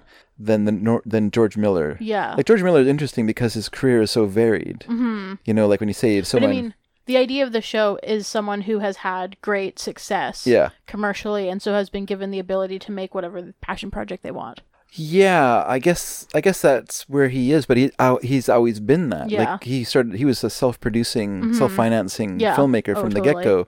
The only movie he made that was not self-financed was The Witches of Eastwick. Oh, okay. And he found that experience so obnoxious that he vowed to never work for a studio again. Yeah, he seems like someone who values creative control.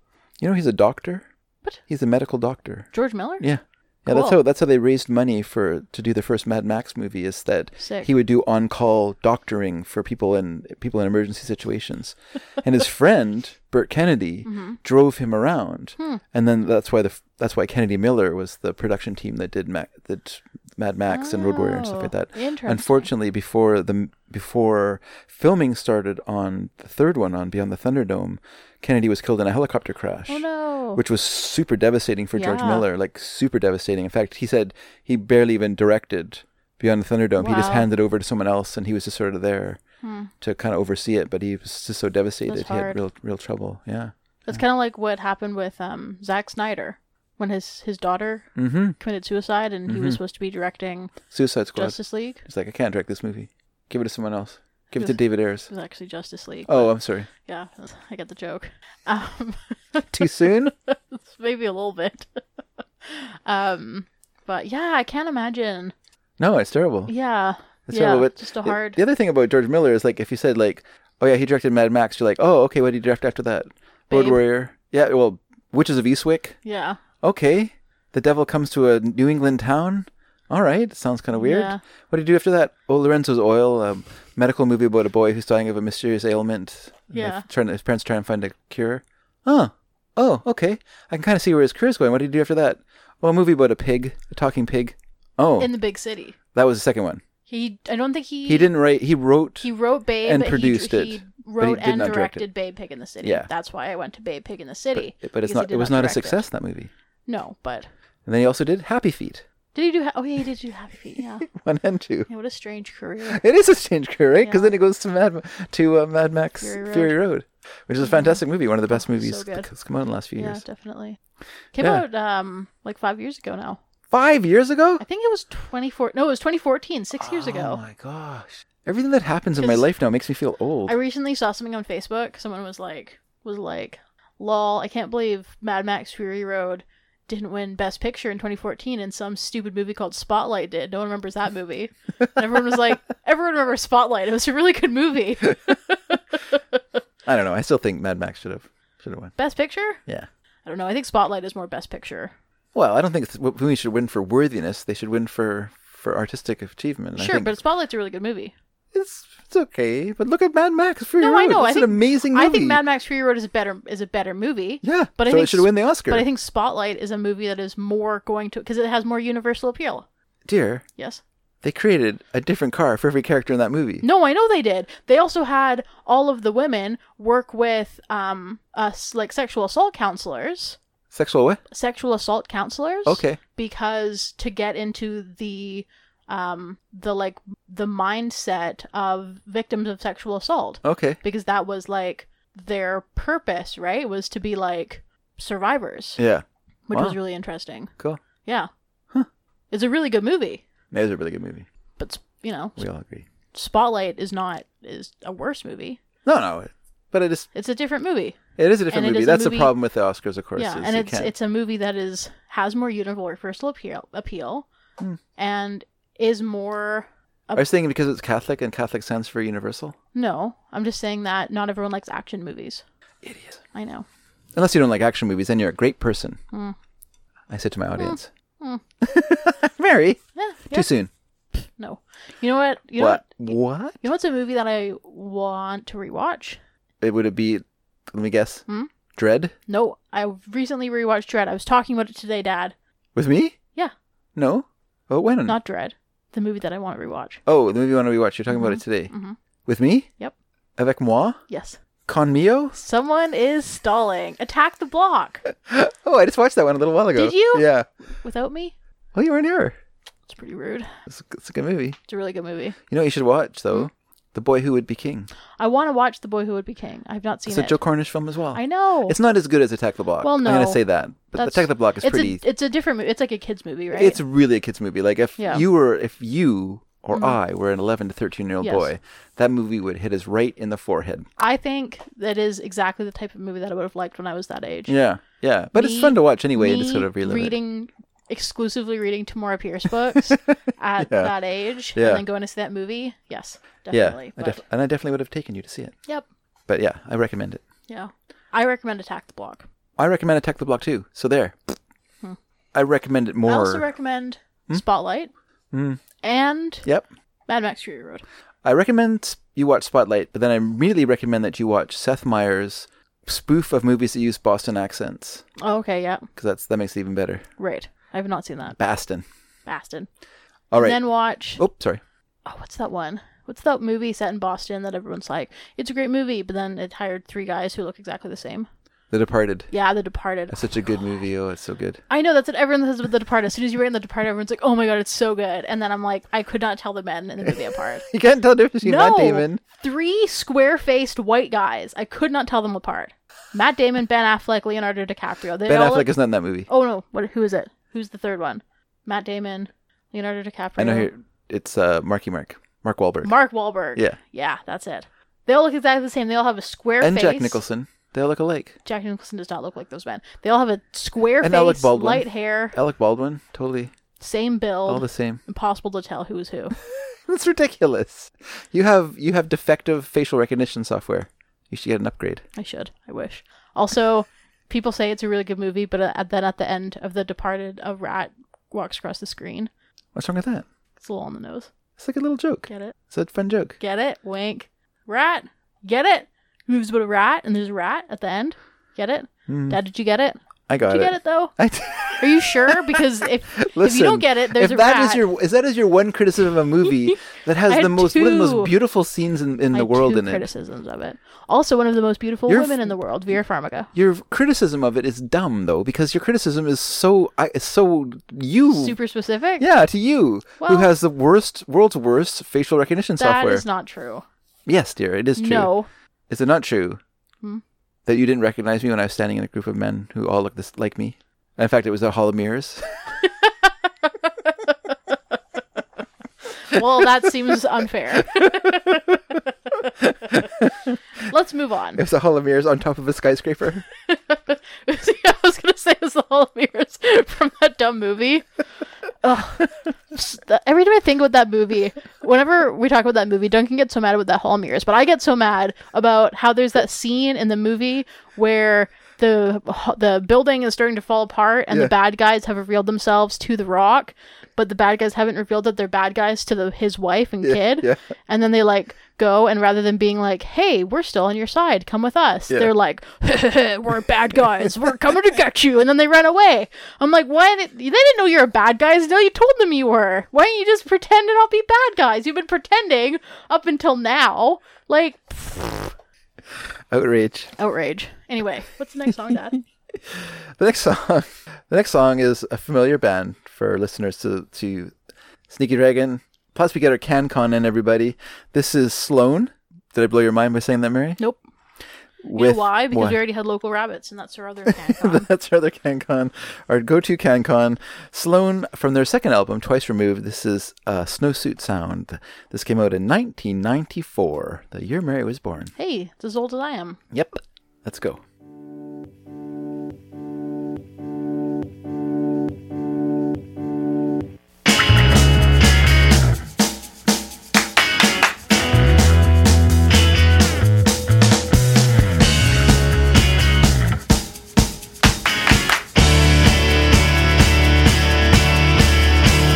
Pushed off of the silver swings, I got my braces full of sand. When all I ever wanted to do was hold on to your hand. Lost you once, I never had a second chance. Would you have changed your mind with a second glance?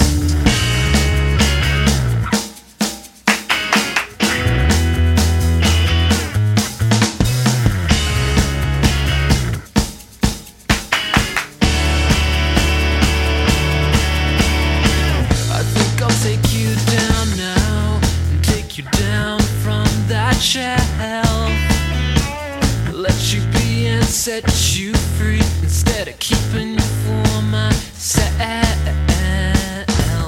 Guess it'll always be the same, and it might be just as well.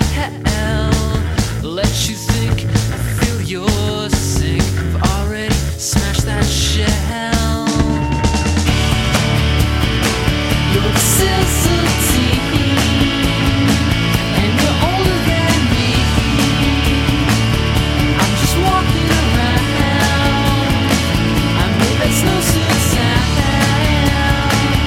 It's not up to me now. La-da.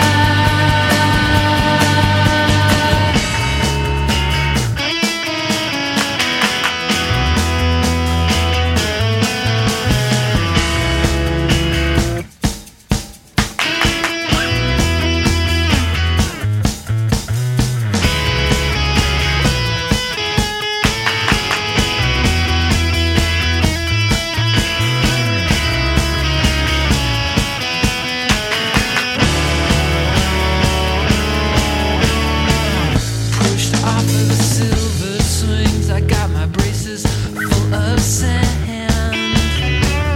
Never got to tell you that I was your greatest fan. You're the sizzle team, and you're older than me. I'm just walking around. I know that's no suicide. It's not up to me now. La-da.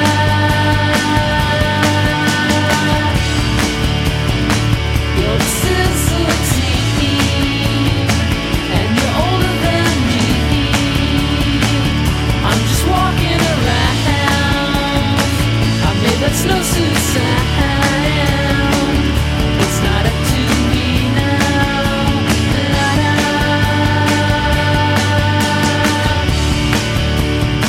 You're the sizzle team, and you're older than me. I'm just walking around. And we're back. Oops, sorry. Can you believe Yeah. that this album is 26 years old? You know what? I do think this album is kind of timeless.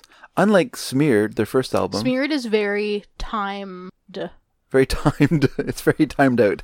It's very much attached to the period it came out in. Yes, it is.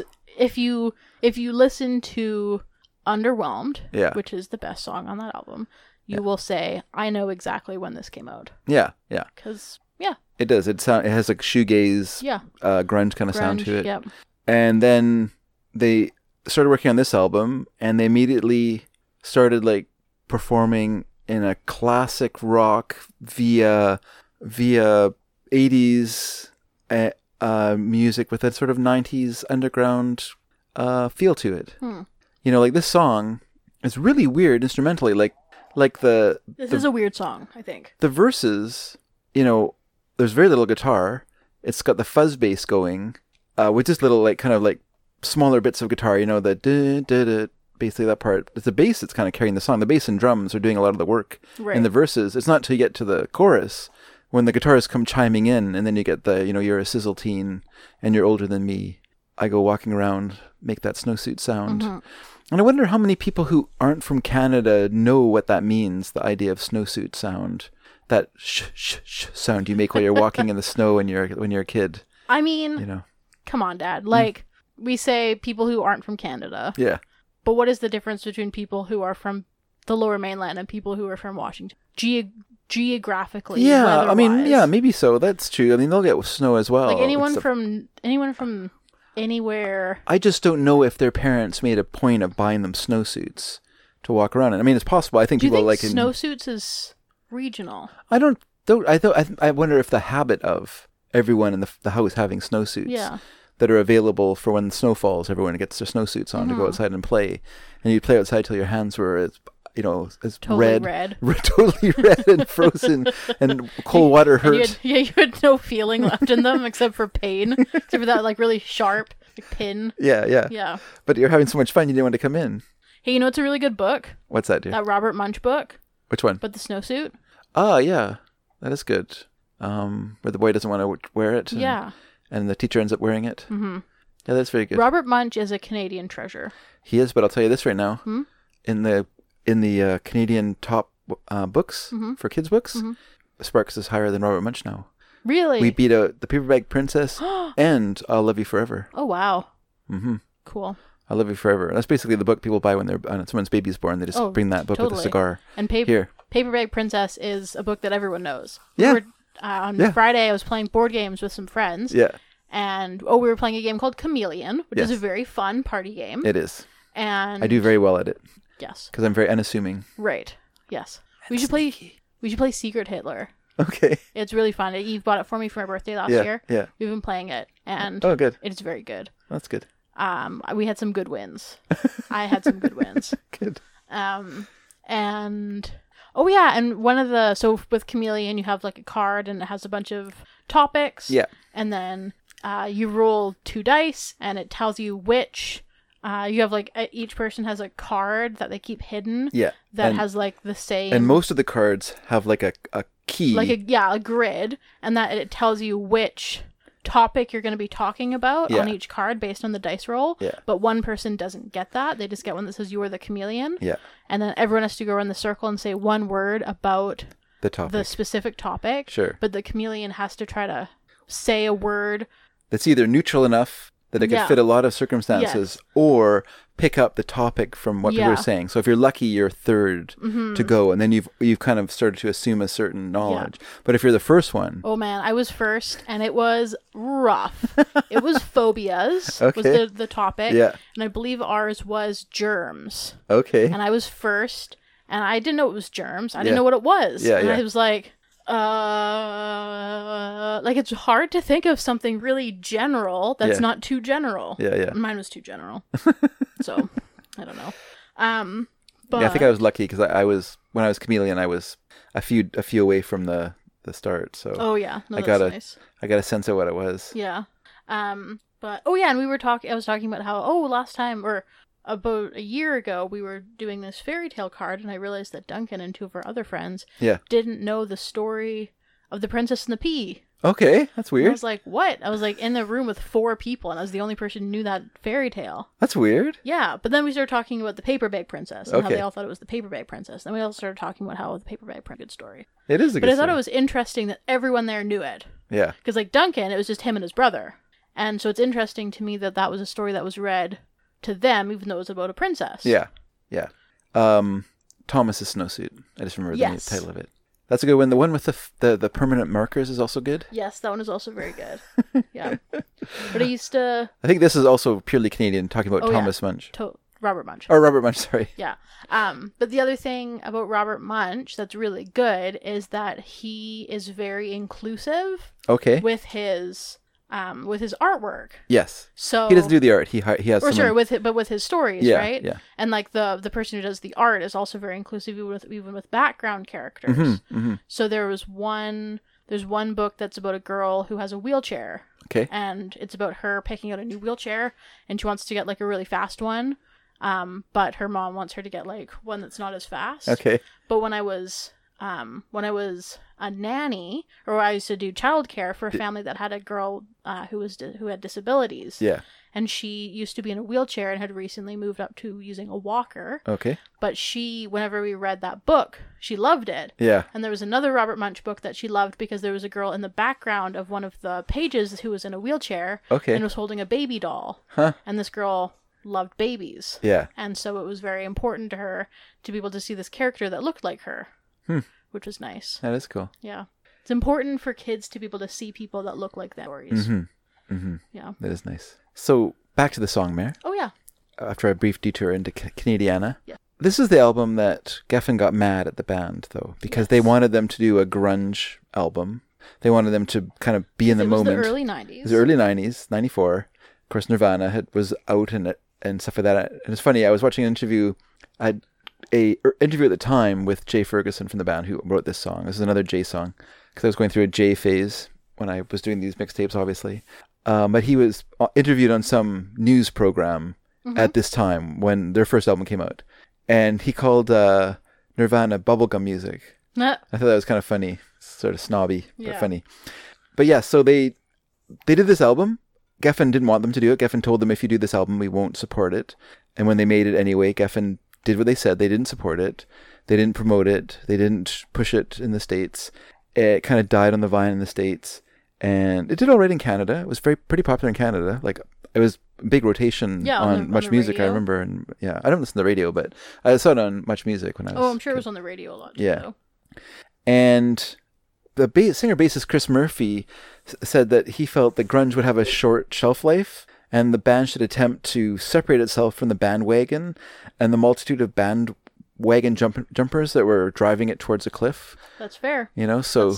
That is better foresight than Geffen had. Yes. But when the album was done and when the dust settled, they were deeply in debt to Geffen. Yeah. And with no real way of paying it off. And so the band felt that the only way out was to break up. And so they did. They broke up for most of 1995. They weren't a band. Sad. Yeah, it is kind of sad. But they did other things. That's when Chris Murphy was drumming with Super Friends and stuff like that. Right. So, yeah. But anyway, great song, I think. It's a really popular one at their concerts as well. Yes. It's one of the guaranteed Yeah, oldies to get played at a show. Well, because we went and saw them. Was it this year that we saw them? Yeah, it was. February, March. This year? Yeah. Down in Seattle? No, in Vancouver. Oh, that's right. We went to the Commodore. Yeah, we saw them for their 20-year... I think they're doing Navy Blues. It was their 20-year Navy Blues tour where they played the entirety of the album Navy Blues. They played all Navy Blues and then they did play Snowsuit Sound. Because they played all of Navy Blues and then later played they played some hits. Some hits for the people who came from the radio stations to... Yeah.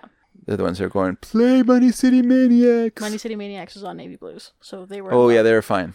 Play that other song. The Good Never Losing Won. California. Oh, Losing. Whatever.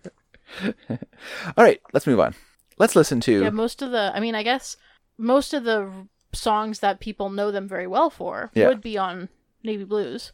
Like that was a big hit. The ones that are played in stadiums and stuff. Yeah, that's definitely a stadium song because it has the alarm, siren sound to it. Mm-hmm. So that's like a popular... And it's, it's kind of a very dramatic song. Yeah. It's like basically designed to be played on the radio, that song. Yeah. And played on rinks and stuff like that. Yeah, I mean, the album before that one Chord to Another, was also a very popular album just because it had whatever the songs are. It had those two songs. Yeah. Had a couple of hits, what I'm saying. The Good in Everyone. The Good in Everyone, yeah. And then the other one. Da, da, da, da, da, do, do, do, do, do, do. I can't remember this. I can't remember all the song except for the title of it. Anyway, that's all right. Silly me. All right, Mary, let's go on to our next song. Let's listen to some Gene Clark. Do you like Gene Clark? I don't know. Let's see. Okay. I just meant, do you like him in general? But okay, let's just listen to the song, everyone. Well, I don't know. I don't know many Gene Clark songs. Oh, okay. You don't know that many Gene Clark songs? No. I know of Dillard and Clark. Yeah, you know his work with the Byrds. I also know the Byrds. Yeah, but let's listen to this song from his album White Light that came out in 1971. This is With Tomorrow. Let's hear it.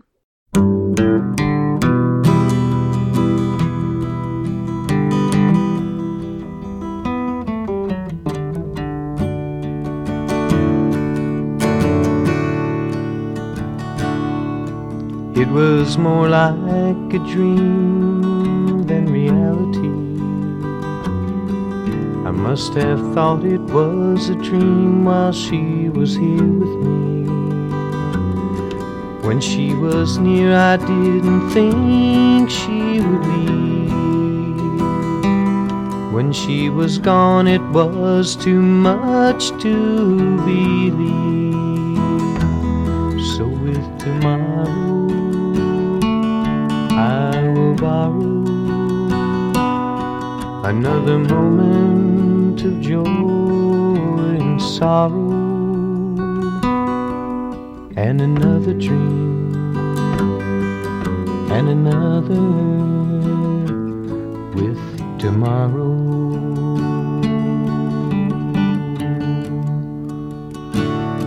So with the sun there won't be time just to look behind.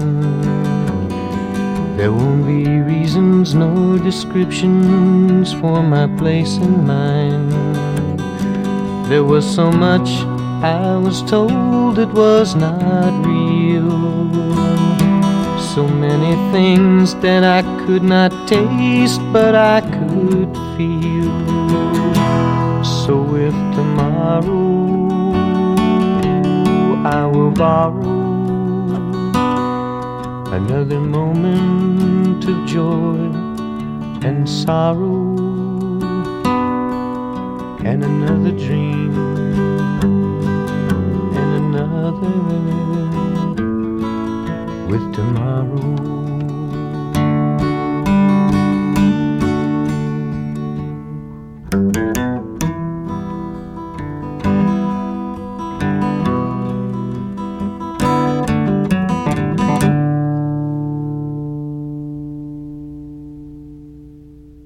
All right, and we're back.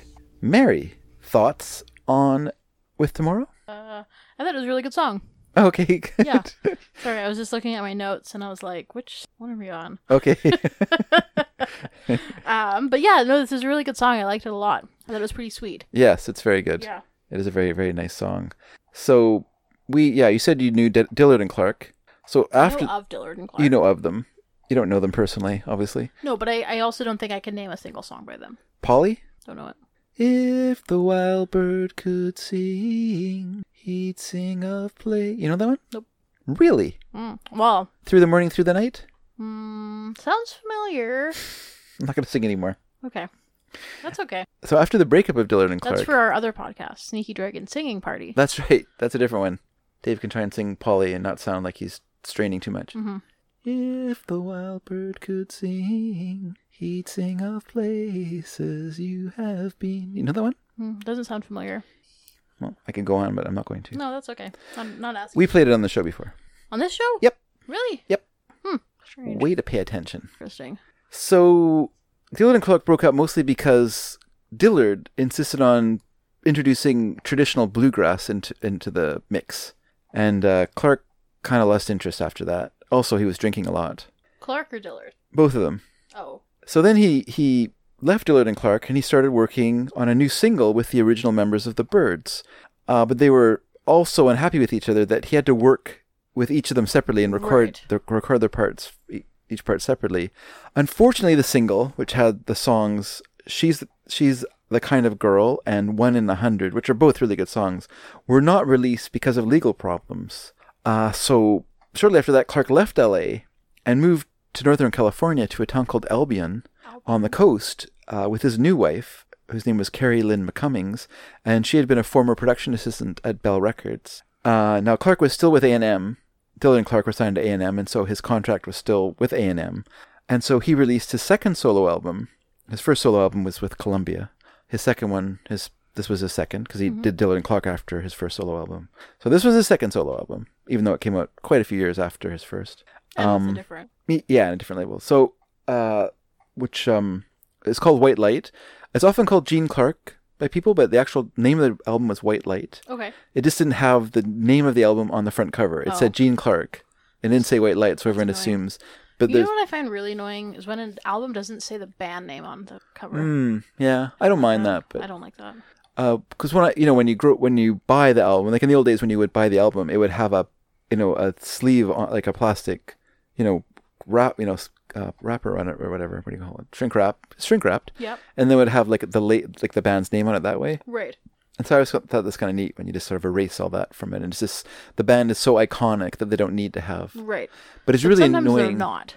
It's really annoying when you're looking through like thrift stores at CDs. Yeah, exactly. And then you find an album and you're like, I have no idea who this is by. And you're like looking at the back and you're like trying to like see if you can like recognize a name on the back. And I you're know. Like, I'm just going to give up here. And of course the problem for me is like I have to take my glasses off to read the fine print on the. Yeah. So I'm like taking my glasses off and like holding the CD spine like up to my eyes, almost touching my nose.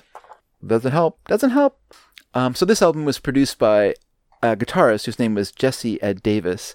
He was a Native American guitarist who had worked in LA as a session musician and then also played with, he backed Taj Mahal, this blues guy, on his first 4 albums. And actually, Davis co-wrote Until Tomorrow with Gene Clark. So it's a co-write this song. Unfortunately for poor old Gene, this album was not a success. He, as usual, he didn't want to tour to promote the album because he did not like touring. And A&M That said is never good no for an artist. It does not help. I don't think there's ever been a case where, and they didn't like to tour to promote their album, but the record label was totally fine with it, and they were super successful anyway. Does not happen. Yeah, it's pretty rare. It's happened, but it's pretty rare. Usually they put a bit of work in at the beginning, and then you can kind of coast for a while. Right. Like a band like Steely Dan, like after their third album, I guess, they stopped touring. Okay. And were just a studio-only project. But they'd already had like lots of hits and toured and stuff like that and built up a fan base. So they had something to fall back on when they decided to not appear. To be fair, it's not like this was the first thing he'd ever done. Yeah. Right? Like he'd But been with the Byrds, he'd been with Dillard and Clark, and he'd had his first solo album. Yeah. But also, unless you're a super fan, you're not going to look at that and be like, oh, right, from the Byrds. Yeah. You're going to be like, who's this? Exactly. That's a problem that artists don't understand when they leave a group. Like the Byrds. The Byrds are famous. Yeah. Gene Clark isn't famous. Buffalo Springfield is famous. Yeah. You are not famous, Graham Nash. Graham Nash wasn't in. Sorry, Stephen Stills. Stephen Stills, yeah, exactly, yeah. Well, he was, I mean, that's what's kind of clever about Crosby, Stills, and Nash, is putting their names together. Yes. You give yourself recognition outside of the group as well. Yeah. But you're right. Like, you could say that about Neil Young, right? Buffalo Springfield's popular. Neil Young, you're not. Yeah. Like, Neil Young's first albums were not successful. It wasn't until he joined up with Crosby, Stills, Nash, and Young that he started to taste real success. But, yes, it doesn't help. And so what also doesn't help is when you do that and then your record company, A&M, doesn't want to put money into promoting you because they just think it's throwing good money after bad. And so they put modest promotion into the album and it didn't really work too well. So in 1972, Clark started work on a third solo album for A&M, but the slow and expensive recording process caused A&M to terminate their contract with Clark and cancel the album. And so they took the 8 tracks that had been recorded, the 2 songs he had recorded with the Byrds, and strangely added a track by the Flying Burrito Brothers, which I don't think he was in. I don't think it's a song with him in it. It might be, I don't know. But it was all released on Roadmaster in 1973. It was an album called Roadmaster in 1973, but it was only released in the Netherlands. It's been re-released since then, but at the time it was only released that way because White Light had been a big hit in the Netherlands. And in fact, it was voted Album of the Year there in a critics poll. Oh, weird. And so he had a big hit there, so they thought, oh, well, we'll just throw it out in Netherlands. But nowhere else did it come out. Poor Gene Clark. Always the bridesmaid, never the bride. Yeah. He just never quite made it. It's too bad, because he was such a talented person. Oh, like, yeah. his songs, No, this is a great song. His songs are uniquely great. Like, they all have this very interesting quality to them. They have this very thoughtful, pensive quality to them. And did he write songs for the Byrds as well? Oh yeah, like She Don't Care About Time. That's a great song. It is a great song. That one. Turn. No, those were covers. Oh. That's a cover of a Pete Seeger song, via Ecclesiastes. But no, he wrote quite a few songs for them. And can I remember the titles of these songs now? I can't. 8 Miles High. No, he did write 8 Miles High. Yeah, Set You Free This Time. That's another great song. He wrote. Wait, was he the one who was obsessed with planes? No, Roger McGuinn was obsessed with planes. That's why he changed his name to Roger. Probably. Apparently it was some religious thing. Numerology. Yeah, Sabud religion. But there's a song by Set You Free This Time. Oh, Set You Free This Time. Yeah, that's a song. Yeah, that's a great song. That's what I was trying to think of the title of. Thought of it. But he wrote a lot of other songs for them. They're all great. But because he was such a good songwriter and so early in the Byrds' career that he was making a lot of money from his songwriting and the other members weren't. So there's a lot of jealousy. Yeah, that's hard. I think. Yeah. I mean, I guess it's not possible for every band, but Sloan definitely. Sloan's a special case because all of them write songs. They all write and they all write on each other's songs as well. Like people are contributing all the time. And it's like on a TV show. Yeah. When someone is a writer for the show, but they didn't write the episode, but they did contribute to it, so they get producer credits. So they're getting paid for their work on the episode, right? That's right. Yeah. Like, well, speaking of Sloan again, Chris Murphy was talking about the fact that, like, at his insistence, the band made like a riff bank. So if they think of a riff, but they don't really have a song for it, they just put it into like the riff bank. Cool. And so any one of them can kind of draw from that if they're looking for like a middle eight, right, or something like that. Like they need like if they have like a lyrics, but they don't have like a melody for it, they can go and look in the riff bank, and cool. Anyone can use it. Although Chris Murphy admitted that he mostly was the one who used it. Right. But it's very fair. Okay, so let's move on from Gene Clark. If you want to say something else. I think it helps that they're friends as well. Yes. I think it helps that they like started out as friends, Mhm. and they seem like they're still very good friends, and Yeah. they seem like they're all very like reasonable people who are passionate about music more than fame. That's for sure. They definitely, and they grew up together in a scene, and they came up at a Yeah. time when, and they also came through a scene that was, the punk rock scene in Halifax, where, this idea of, equality and sharing and cooperation and like the whole co-op idea was a real big part of it. Yeah. And yeah, that certainly informed them as well. And so a band like the Byrds, that, some of them knew each other, some didn't, Yeah. like some were introduced by the manager into the band, and they didn't grow up together. They didn't like have like formative experiences together. They just came together as a musical entity, and because they had similar interests in like duplicating the Beatles into their particular milieu. So yeah. All right, Mary, let's give a listen to Greg Sage. All right, let's hear it. This is Greg Sage. The album is Straight Ahead. The song is called Straight Ahead. Mm-hmm. And the year is straight ahead. The year is straight ahead of us. Actually, it's behind us there. It was 1985. Oh. Fooled you. Let's listen to Greg Sage. Here we go.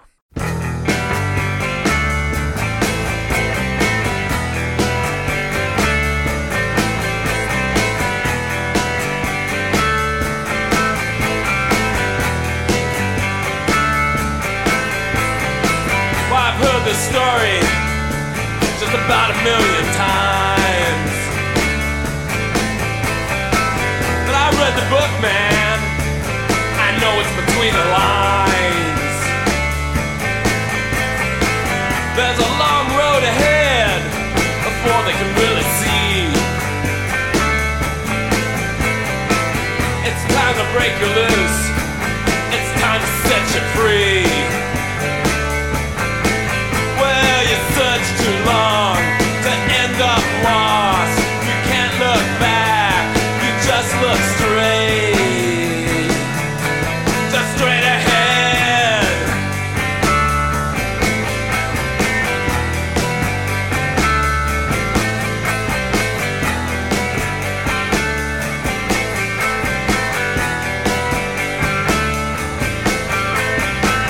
A friend of mine, he pumped the world right through his veins. He broke down and cried, oh, it's such a shame. The pain people feel, how can this be right? Like we're all lost souls here, just blind in the night. Well, you search too long to end up lost. You can't look back, you just look straight. Just straight ahead.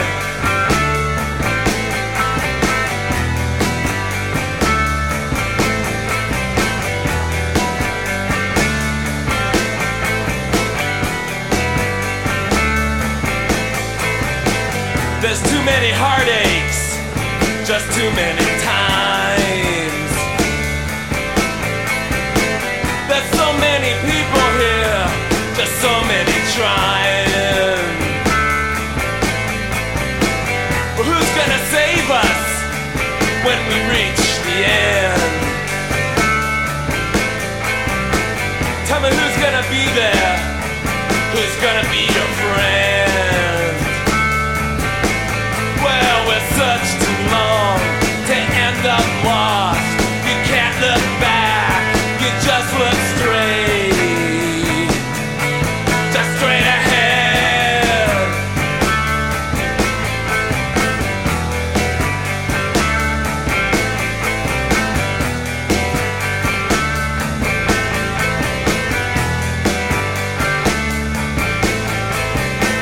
Do you sometimes feel that we just don't have a chance? They'll give you odds, man, that we are the last. They build the toys that'll blow you dead. There's anger in their eyes, and their necks are red. Well, we search too long to end up lost. You can't look back, you just look straight.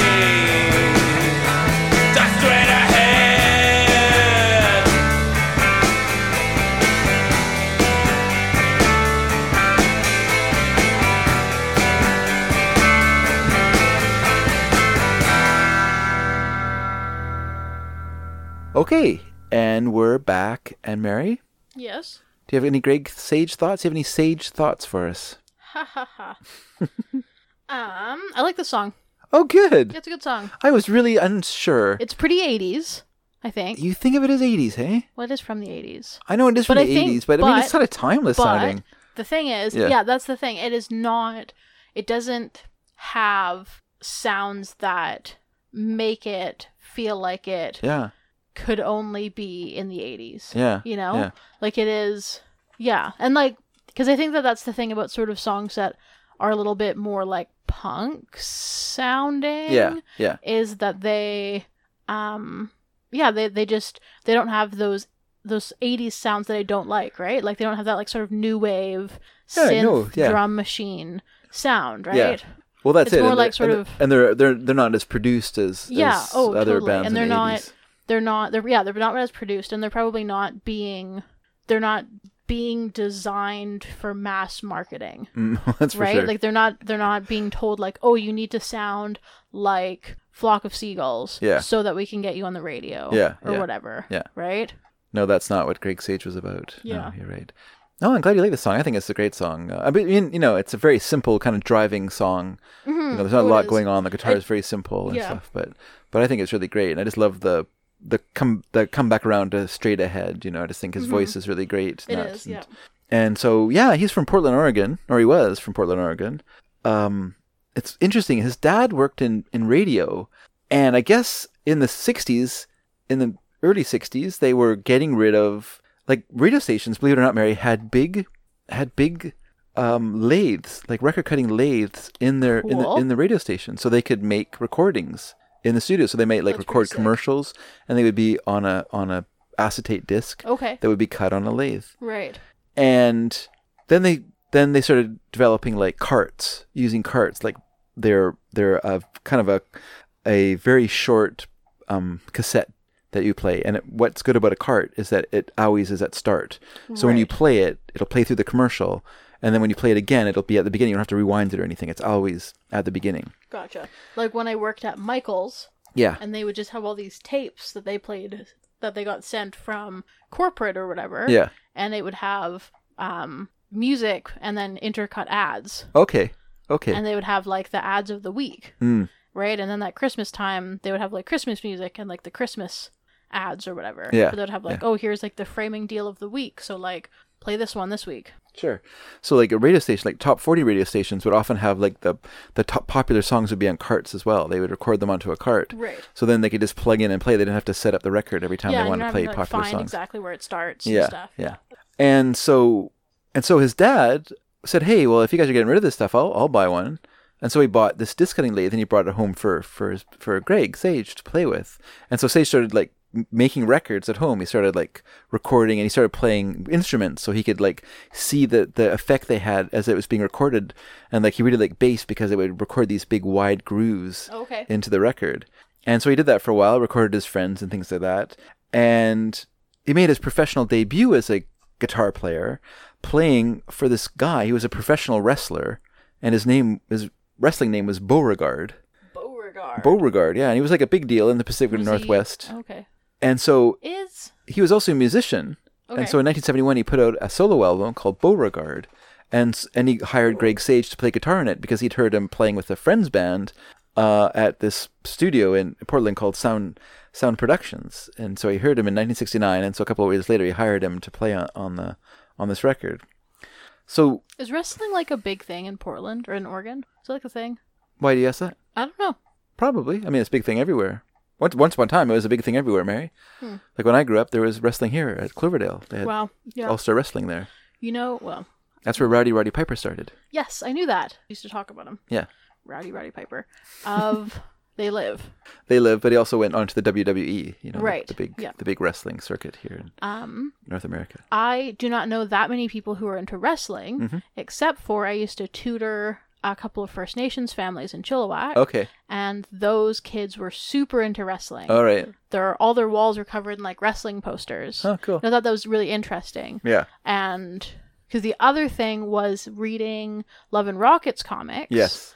and the like Latino families there were also really into wrestling. Wrestling's really big in Mexico. You know, they have the Luchadors. with their masks. Because one of the characters' aunts was a wrestler. Aunt Gloria. Yeah, in Love and Rockets. Yeah, that's right. Yeah, I thought that was interesting. Mm-hmm. So yeah, and when I grew up, and when the Hernandez brothers grew up, we're approximately the same age. Mm-hmm. They would have watched local wrestling. Right. You know, like they don't really have that now. No. Like now, it's a much bigger thing, more professional. But when I grew up, you could watch Stampede Wrestling, which came out of Calgary. Right. Then you could watch All-Star Wrestling, which came out of Cloverdale here in the Lower Mainland. And yeah, and so you'd watch all these various wrestlers. Of course, you believed it like nobody's business because you're a little kid. But yeah, no, I mean... Have you watched Fighting with My Family, the movie? No. It has Florence Pugh in it. Oh, I didn't know that. I didn't know that. She's great. We love her. Yeah. But it's about... Now that you tell me that, I'm probably going to watch it. Yeah, it's on Crave. Mm-hmm. So it's about a girl from a little town in England. Okay. And she comes from a wrestling family. Okay. And they have like a local wrestling thing that they do. So they have like a wrestling sort of school, but then they also do... It's like based on a true story of this woman. And it's based on... and they have like they do like local wrestling stuff, and she enters a competition to join like WWE, and she ends up getting in. Wow. And cool. so it's about sort of her I think her wrestler's name is Paige. I haven't followed it. Yeah, I haven't followed wrestling in a long time. I used to watch it in the 80s, but okay, yeah. But yeah, because my grandma watched wrestling, right? And so that I watched it with my grandma. Mm-hmm. I watched wrestling and roller derby. Cool. Roller derby's cool. Yeah, with my grandma. So yeah, she was into these very violent sports. I like that. Depression people, but also I think it's a socioeconomic thing as well. Oh, totally. She was a farm girl. Yeah. So she came out of a certain educational. Yeah. Certain education, certain money, certain class. Not that we have classes here in Canada, but you know what I mean. We have economic levels. We have economic levels. We don't really have classes. But you know what I mean. We don't really have like a set. No one says a lower class or whatever. But but we do have economic levels. Oh, totally. Yeah. But yeah, so cut to about 6 years later, he was working in a movie theater and he was washing the windows, and he had this great idea. He's going to start a band. He was going to call them the Wipers. Okay. And his idea was that they wouldn't tour. Okay. They wouldn't do interviews. They wouldn't do any promotion. Okay. Don't think in terms of Gene Clark. They were going to record 15 albums in 10 years. Okay. This was his plan. Yes. None of it worked out quite the way he wanted. No. But that was how he envisioned it. And so what happened was, for Straight Ahead, what happened was after the band's third album, which is called On the Edge, after they recorded the album, Sage invested $5,000 of his own money into the album. Oh, wow. And after they finished it, the band's label went bankrupt. And so they took the money they owed the band, and they started up a different label. Oh. And so Sage had this $5,000 debt hanging over his head. So that was pretty much the end of the Wipers. And so he had, he just kind of like split from Portland. He went to the Mojave Desert, and he was there, and he just sat there for like a few days or a week or whatever, and he just started writing all these songs on acoustic guitar. Cool. So he basically wrote the whole album. Straight Ahead. In the Mojave Desert. And now one thing about him is that not only did he like cutting records when he was a kid, but he also was really into like production and stuff like that. So he produced all of the Wipers albums. Oh, okay. And he also built his own equipment. So he would build, and he just did only stuff with tubes. So he would build all these like tube preamps and stuff like that. And so he built all his own equipment. He recorded the band. He would do all that stuff. And so around this time, he was fixing an 8-track tape recorder for a friend. Mm-hmm. And part of the deal was if he got it working, he could keep it for a month and use it to record.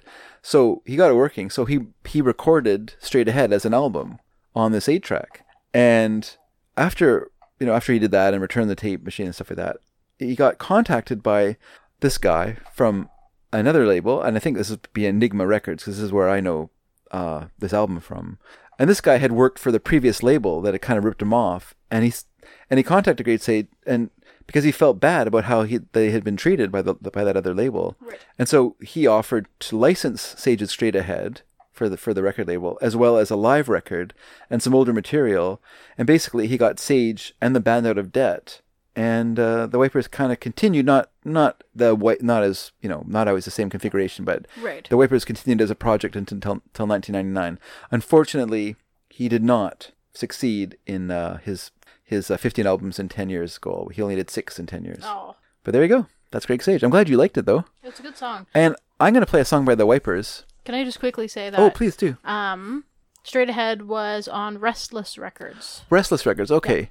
Oh, I wonder if that was a subsidiary, or if they had a because where I first heard it was on an album called The Enigma Variations, which was a compilation of songs. Did start by Enigma Records. Oh, okay. Yeah. Okay.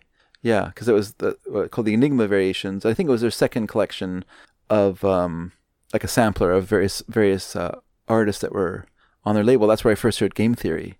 Like, I loved that compilation because I got introduced to Greg Sage and to Game Theory on that compilation. Oh, okay. That was really good. Good compilation. I remember staying up all night long doing the layout for Generic Drivel because I had to bring it to the printers the next day. I stayed up all night long, which is not something I did very often then, so I was really exhausted, and I spent all night listening to No Fun and the Enigma Variations. And then I packed up everything, took it to the printers, and then I went to school, where I promptly fell asleep in classroom and banged my head on the table. Literally banged my head on the table. That was a real rude wake-up, as they call it. Okay.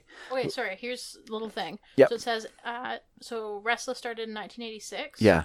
And 1991. But this album came out in 85. That's weird. Yeah, it is weird. But maybe you said that the guy reached out to him. Yeah. Maybe this is one of like the first things that they. Well, it says it was released in 85, so it's strange. Yeah. So it says 1991 Restless and a number of Enigma Records titles were acquired by Bill Hine and Joe Regis and relaunched in Hollywood. Huh. So I wonder if that was part of that. I don't know. Yeah, Enigma went out of business. I don't know why.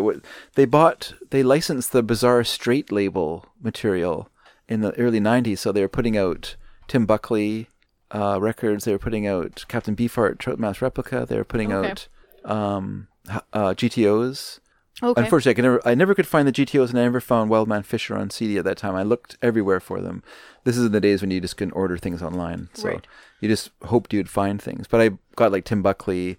I got what else did I find that was on the Bizarre Street label? Oh, Tom Waits. Yeah, stuff like that. So yeah, Restless went on to become like their own thing. But they acquired a bunch of Twin/Tone Records label. And Twin Tone, yeah, okay. That's a Replacements label. Yeah, the Replacements, Soul Asylum, Jayhawks, and Ween. Wow. And at this time, this was 1992, they also had They Might Be Giants, The Cramps, Devo, The Flaming Lips, among pretty others. Good. That's a pretty good run. And then they were eventually acquired by Warner, 2006. They kill everything. Okay, well, I just want to play a song by the Wipers. Okay. Just because, well, you know, it's not on any mixes, so let's give it a listen. This because we're talking about Greg Sage, and I think the Wipers are a pretty great band. This is from Portland, Oregon. This is the Wipers. Here we go, everyone.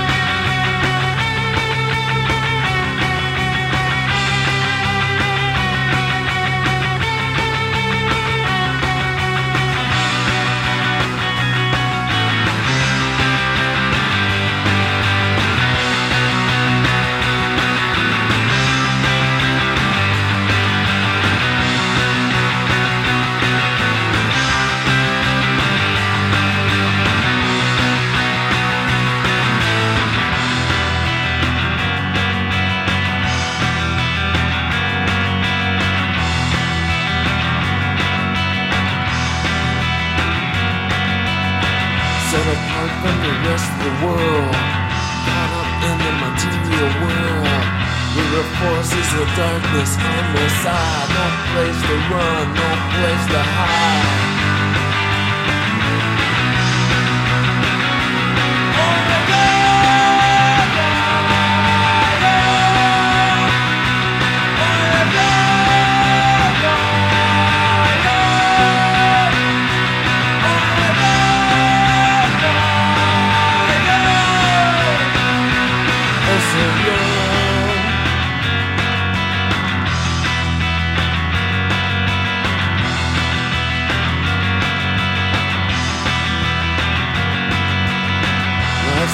Struggle every day, try so hard in your own way, just waiting for the day when strength and numbers come your way.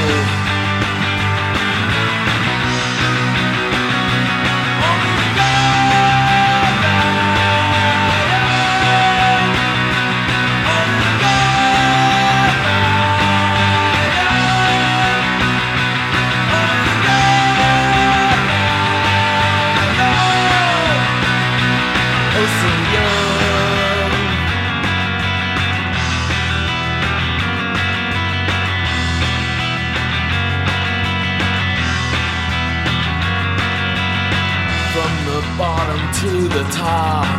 Wonder when the life will stop. They can't let you speak your mind. Must control you and your kind. Powers for those who just can't feel. Rip and tear, put and steal.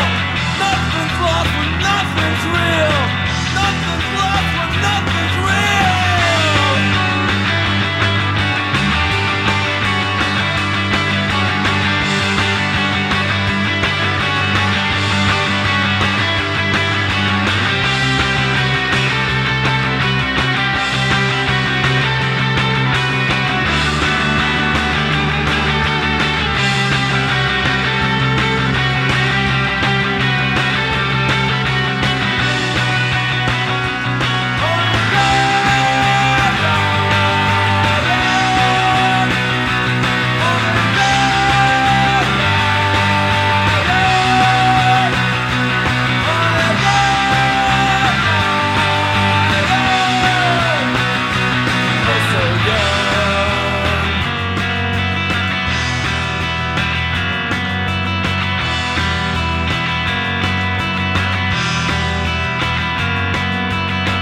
Life's a struggle every day.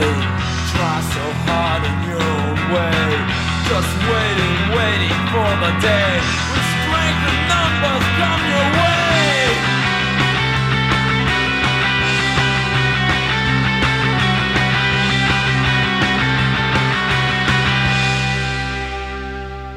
All right, that was The Wipers with So Young from their album, the 1983 album Over the Edge, the album that caused so much trouble for them when the record label folded rather than release it. Pretty good, pretty punky, right, Mare? Yes, I liked it. It was fun. That's good. I'm glad you enjoyed it. Yeah, hope you enjoyed it out there. Maybe you haven't heard The Wipers before. They're not a band that has traveled very far, I don't think, in the world. But that's the sort of thing that I grew up listening to, everyone, because I am old. All right, Mare. Do you want to hear another song from the mix? Yes. What's the next one? The next one is Lullaby Baxter. What? Our old Again? friend. Yes, a bit more CanCon for us too. Oh, yeah. This is Lullaby Baxter from her second album, Garden Cities of Tomorrow, which came out in 2006. And let's listen to a song that's called, this song's for you, Mary. Mm-hmm. It's called What's Wrong With You. What? Here we go. Rude.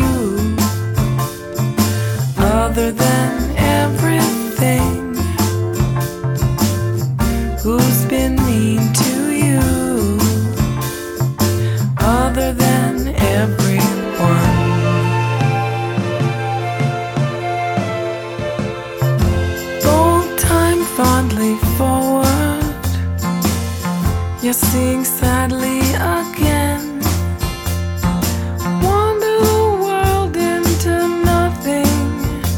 You hoovered down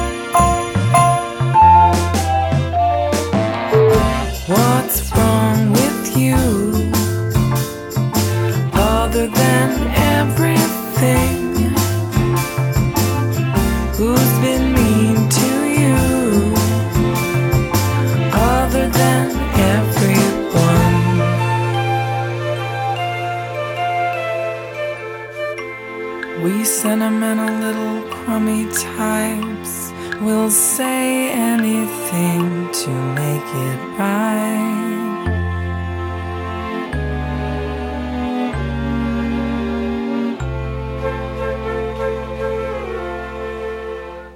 And we're back. That was Lullaby Baxter from her 2006 album, Garden Cities of Tomorrow. Mary, thoughts and praises, please. Only praises and thoughts. Only praises? Yeah. I thought it was a good song. Okay. I thought it was very sweet. Yes. I thought it was maybe a little bit too sweet. Just maybe a little bit. Like I have had this complaint about a couple songs before. Yeah. But sometimes I feel like songs can be a little bit too light to the point where they feel sort of insubstantial. Wow. I feel that way about this one. Oh, okay. Interesting. I really like the sound of this album. Yeah. Which I found in a used... This one's not Capable Egg, is it? Or it is Capable No, Egg? this is from Garden Cities of Tomorrow. Oh, right. Sorry, you said that. Her second album. And yeah, I didn't even know this album existed. I found it in a thrift store one time. Cool. Which is a crazy place to find an album like this. Yes, true. In Chilliwack, at the Valley Village in Chilliwack. Oh, nice. I stumbled across this album and I It's a went... pretty small Valley Village. It is very small. And they don't have a very good CD collection at all there. No, they don't have very good anything collection. And I just, their books are awful too. Yeah. And I just picked this up and I went, what? I didn't even know this existed. Why is this even here? What is this crazy? And so I took it home and I listened to it and it was so different than the first one. The first one's a very jazzy kind of a thing. I mean, it used jazz players. The Orange Symphonette were played on that one. Is her first album Capable Egg? Yes, that's right. Okay. And this one is so much different sounding, but I really like it. But of course, then I love the sound of like classic AM pop kind of sounds. Right. And this has a big, real kind of Beach Boys-y, sunshine pop. It really leans in that direction. But her voice doesn't. So it's a kind of interesting contrast between the music and her very kind of jazzy voice, jazzy inflections in the way she sings a song. So I think that's really cool. So yeah, this album came out 6 years after Capable Egg. And she has said that she did not consider herself ready to be a chanteuse, ready to be a recording artist when she did the first album. She didn't spend years singing. Right. She didn't spend time struggling. She didn't work her way up to being a recording artist. Right. One day she said to a friend, wouldn't it be fun to make some songs and record them? And her friend said, oh, that sounds like a fun idea. I'll write the lyrics and you write the music. And then they said, okay. And so they made this album. And then next thing you know, they're signed to a major label. They're being flown to San Francisco and to New York to record stuff for this lady who is like, has a made up name from Scarborough, Ontario. And suddenly she's out there in this big world. And it really kind of hit her hard after the album was done. Yeah. And she just kind of had to like step back from it all. Yeah. And she just said, this is weird. And I don't know if I can handle it. I can't handle like being a band leader. Yeah. I can't handle any part of this. I don't understand any of it. So she like took time away. She had a baby. Good for her. The baby has an interesting name, Mary. You like names? Yes. What is it? Baby's name is Lorenzo Wolfgang. I thought you were going to say Baxter. Lorenzo Oil. It was a callback. George Miller. It would be such a callback, but it's not. It's not. Lorenzo Wolfgang. Lorenzo Wolfgang. Interesting. One time, yeah. When I was in university, I had a friend. Her name was Gaia. Yeah. Gayatri. And she was telling me a story about, I don't know, I can't remember what the story was about. It was long and it was not a super interesting story. Yeah. But at one point in the story, I realized that there were two people in the story named Wolfgang. Oh. And I was like, multiple people named Wolfgang? And she was like, yes. And I guess it's actually a pretty common name amongst Asian immigrants. Okay. Which I thought was very interesting. I think Mum taught a boy whose name was Wolfgang. Yeah. That's interesting. Yeah, right? Because they're fans of... I don't know. Maybe it's just like a powerful sounding name? I guess that's it. Yeah. Weird. But yeah, I thought it was very interesting. Yeah, that's curious. Mm-hmm. That's curious. Yeah. So she named her son Lorenzo Wolfgang. Cool. Wolfgang is a second name. Yes. And then she also wrote a 111-page manifesto entitled Sing Songs for People. Okay. And she decided... Did she describe it as a manifesto? Yes. Okay. She has described it as a manifesto. Okay. She also says that she wanted to go in a different direction from her first album, so I guess she heard some music from this duo who called themselves Hercules. They're a New Orleans-based duo. And so she sent her songs to them, and they sent back the arrangements they thought that she should use for her songs. Cool. And she listened to them, and she immediately fired them. Oh. And then a few days later, she listened to it again, and then she shamefacedly rehired them. And that was who produced the songs for this album. Cool. Was this group called Hercules. And they are really interesting because they do like a obviously very Baroque pop sound. Like they do very Baroque arrangements. It's a very Baroque pop, Right. orc pop kind of arrangements on a budget. Yes. They do lavish sounds on the cheap. Cool. And if you are a fan of Fansplainers, everyone, then you know a little bit of Hercules because they are, I think it's Hercules. They did an album as Hercules and they did an album as Fort Juniper. Okay. And so, but one of those albums is the theme music for Fansplainers. One of the songs from those albums. Cool. So Hercules is used in the what do we call it? The Sneaky Dragon. The sting. Sting? What's a sting? It's like a musical sting. It's like a small musical sting. I was going to say in the Sneaky Dragon universe. The canon? They're one of the bands that are in there. Yeah, canon. So she had to shamefacedly rehire them, and I don't know. I can understand what you're saying, but I love their arrangements on this album, That's and I love fair. her voice with I mean, them it's and possible stuff. I just need to re-listen to it. Just because it is a later song in the album, I didn't listen to it as many times as I did the earlier songs. Okay. Just because of where it was, but also because it was sort of in between a bunch of songs that I already knew. Okay. If that makes sense. Yeah. Yeah. No, but yeah, because you didn't know Greg Sage either. But... I did. Oh, you did? Yeah, I know Straight Ahead. I have it on my phone. Oh, okay. I didn't know you did. I didn't know you liked the song. Oh, that's great. Yeah. They show you have a good taste, Mary. I know. Okay, well let's leave Lullaby Baxter behind. She's great. She is great. She's great. You can find her on Bandcamp, everybody. She has a new album out on there that's quite good. It's basically a piano album. It's a piano album that she did with her, I assume it's her husband, at least significant other. Plays the piano and she does the singing. Cool. Good for her. Let us move on to the last song on this mixtape, Mary. What is it? I know you're excited. What is it? This is Belle and Sebastian. The song is Stay Loose. Really? The album is Dear Catastrophe Waitress. And the year was 2003. All those things are true. Are they? I hope so. Otherwise, I'm a big fat liar. Yep. But let us listen to Belle and Sebastian right now, everyone. This is Stay Loose. This is our ender. This is our cassette ender, Yes. mixtape ender. Yep. This is where it all stops. This is where the leader runs out. Mm-hmm. So let's listen to this song. Here we This go. is where our song goes into either back into the first song of the album, or if you are like me and have a multi-CD player, it goes to a completely different CD, and then you're like, oh, and then you have to press go back CD, and then it has to like click, click, click, click, and move around a bunch, then you have to like skip forward to song number 12 so that you listen to the second side again, which is what I did like 3 times. Oh, well. That's nice to have a fancy disc player. It is. I only have one. Mine only plays one. I have 6. Ugh. And an aux input, thanks. That's right. Yeah. That's right. I put that in there for you. Yes, you did. What a nice dad. Yep. All right, my dear. Let's listen to Stay Loose. All Here we right. go. Rocket. Rocket? It's Yeah, not a rock. rocking song. Kind of rocking. Anyway, Fair let's enough. listen to it. Here we go.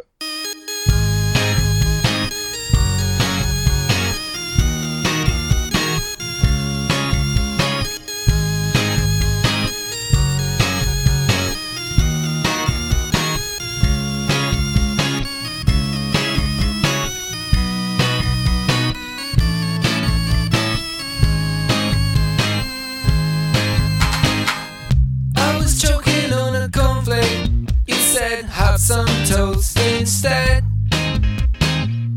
I was sleeping maybe 3 hours. You said you should get to bed. I was waiting at the church door for the minister to show. I was looking at the new year. You said walk before you crawl.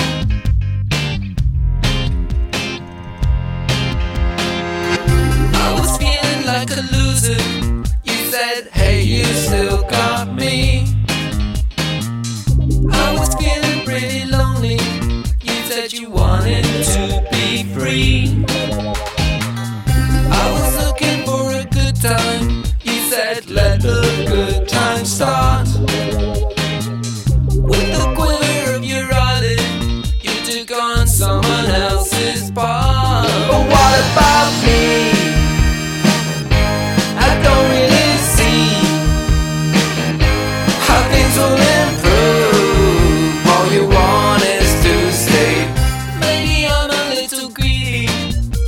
said think before you speak. Sometimes I'm a little seedy. You said everyone is weak. Now I feel a little better. Is it something I can do? But I never had the answer. I never had a clue. What about me? I don't really see how things will improve. All you want is to stay. The lights are out in the house tonight. Gonna creep around, gonna creep into your head. All you want is to stay loose.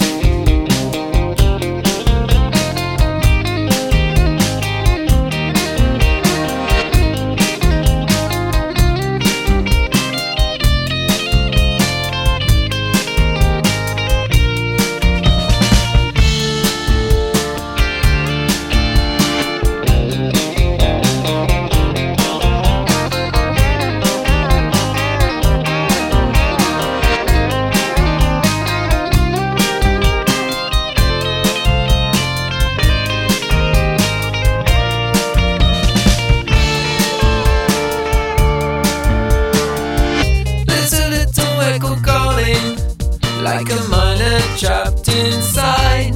If I tell her of this moment, she will leave me doubt confined. And she's on me like a blanket, like a stalk of wilting grass. I'm not sure about her motive, I'm not sure about her past. But my faith is like a bullet, my belief is like a bolt. The only thing that lets me sleep at night, a little carriage of the soul. If it starts a little bleaker, then the year may yet be gold. Happiness is not for keeping, happiness is not my goal. So what about me? I don't really see how things will improve. All you want is to stay loose. Oh, what about them? You blame all the hand to a gaggle of gangling youth. All you want is to stay. The lights are out in the house tonight. Gonna creep around, gonna creep into your head. All you want is to stay. I was living through the seconds, my composure was a mess. I was miles from tenderness. It was dark outside, the day it was broken in pieces. Everything is flat and dreary, I couldn't care what's in the news. Television is the blues. Television is hysterical laughter of people. I don't know, it could be me. I'm always asking for more, more, more, more. I keep running round in circles, I keep looking for a doorway. I'm gonna need 2 lives to follow the paths I've been taking.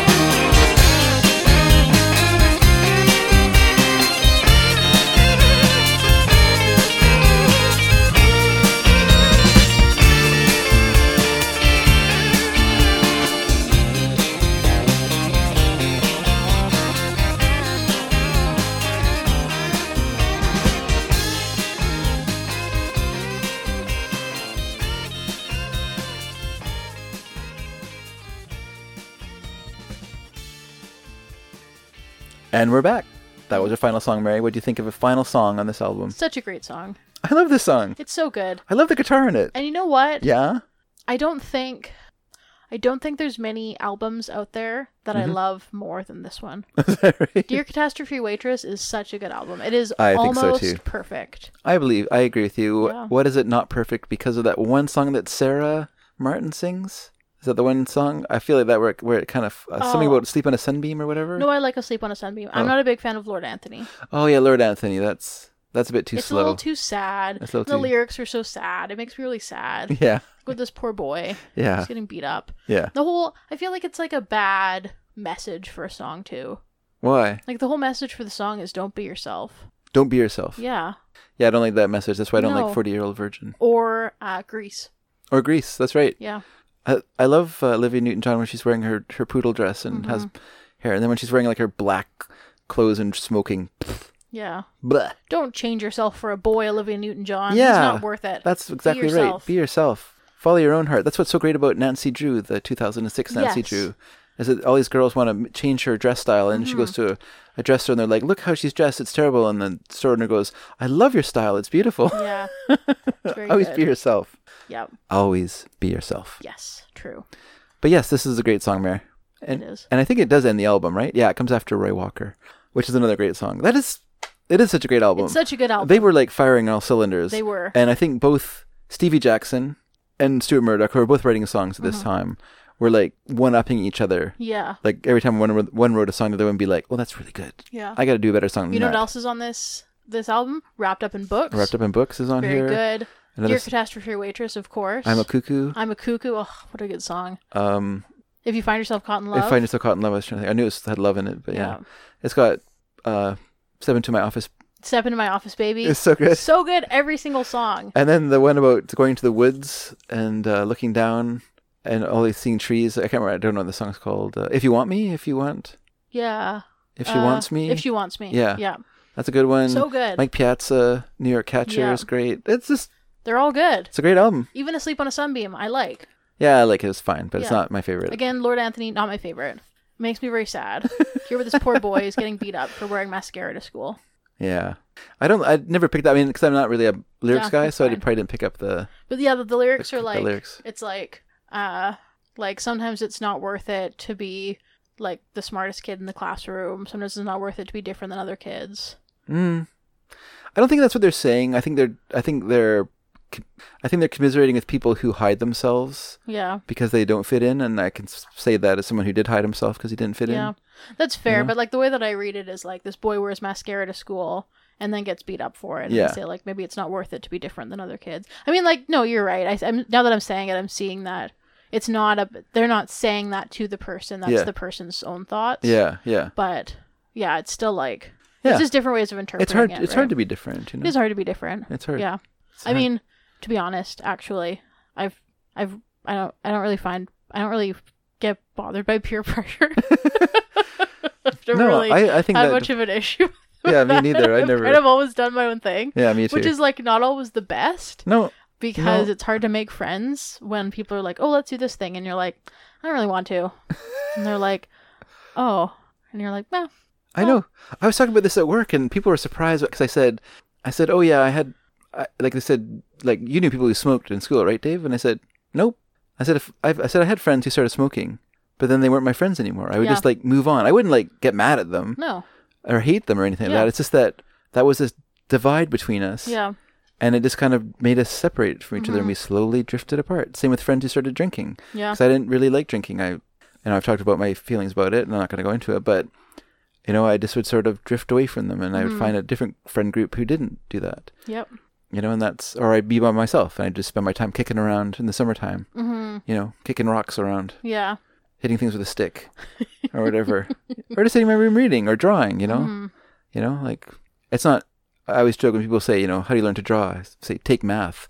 But also, like spend lonely hours in yeah. your room drawing. Well, I mean, that is a big that's a very common thread with artistic people is spending a lot of time by yourself. Yeah. Right? Like that's how you get good at things is taking the time to focus on it. Sure.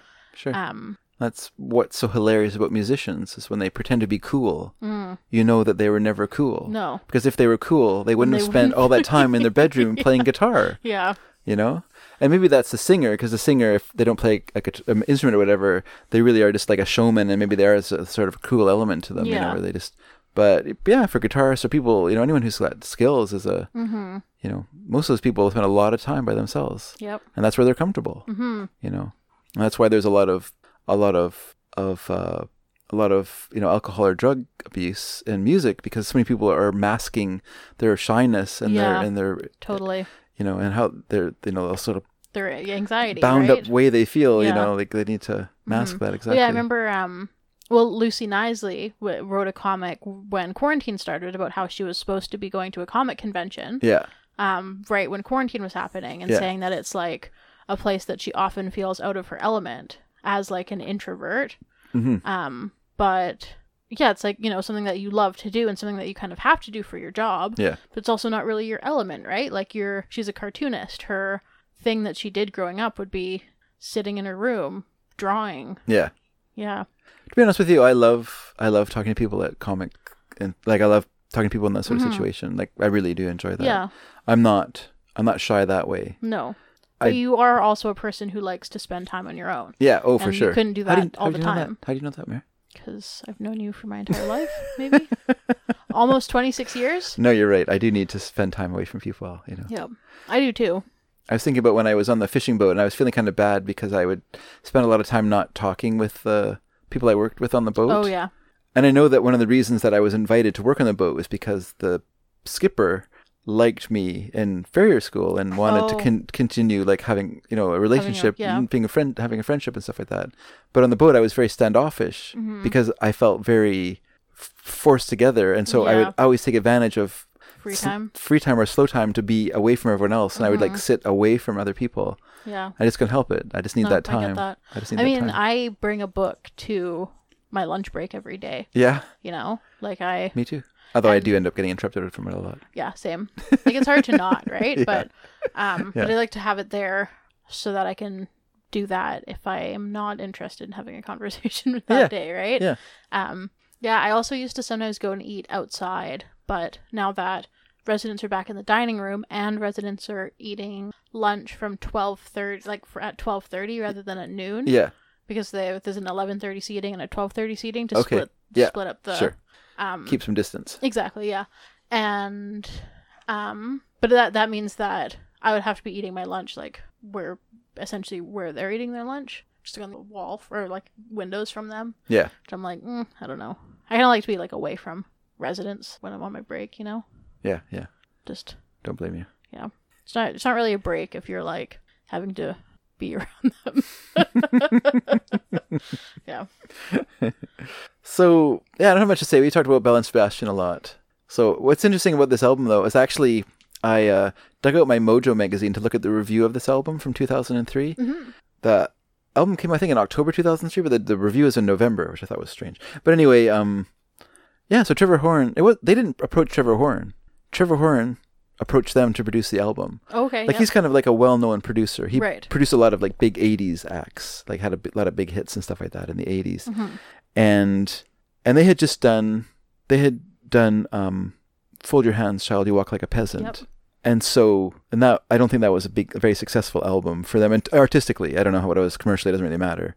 But artistically for them, I don't think it was a very successful album. I think it's very fragmented and there's a lot of stuff going on there that doesn't have like a unifying vision, which was Stuart Murdoch's vision of the band, and that's what he brought for the first few albums. And then I think he felt kind of pressured by the band members to be more willing to allow them to have their songs on there as well. So it has Stuart David songs, which I think are kind of boring, and I don't think Isabel Campbell songs are on there, but you know what I mean. Like, so everyone was kind of adding more and more songs to it, and I think it kind of diluted the product a little bit.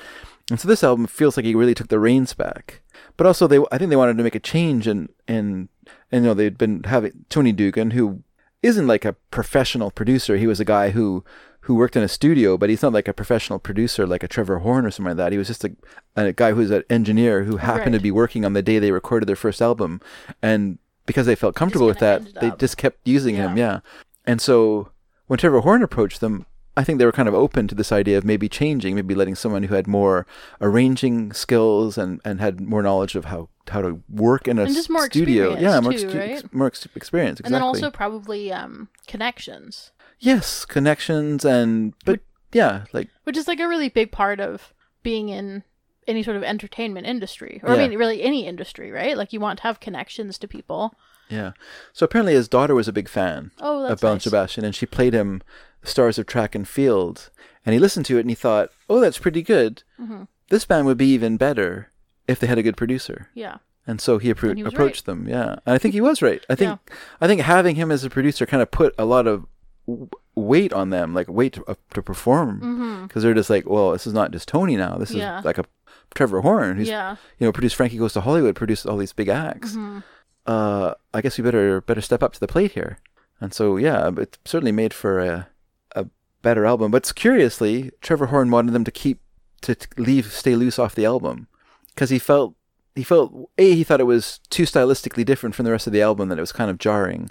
No. But also, I disagree with that too. Yeah. But also, he thought, because it had like kind of an 80s sound to it, people would go like, oh, well, Trevor had his hand in this song. Yeah. He certainly made them change their sound and do this, Right. and he didn't want to have that weight I on think that that's song. a fair assessment. He Or didn't- just like a fair feeling of like, you're coming in and you are a bigger name than this band has worked for. You are potentially Going to influence them, yeah.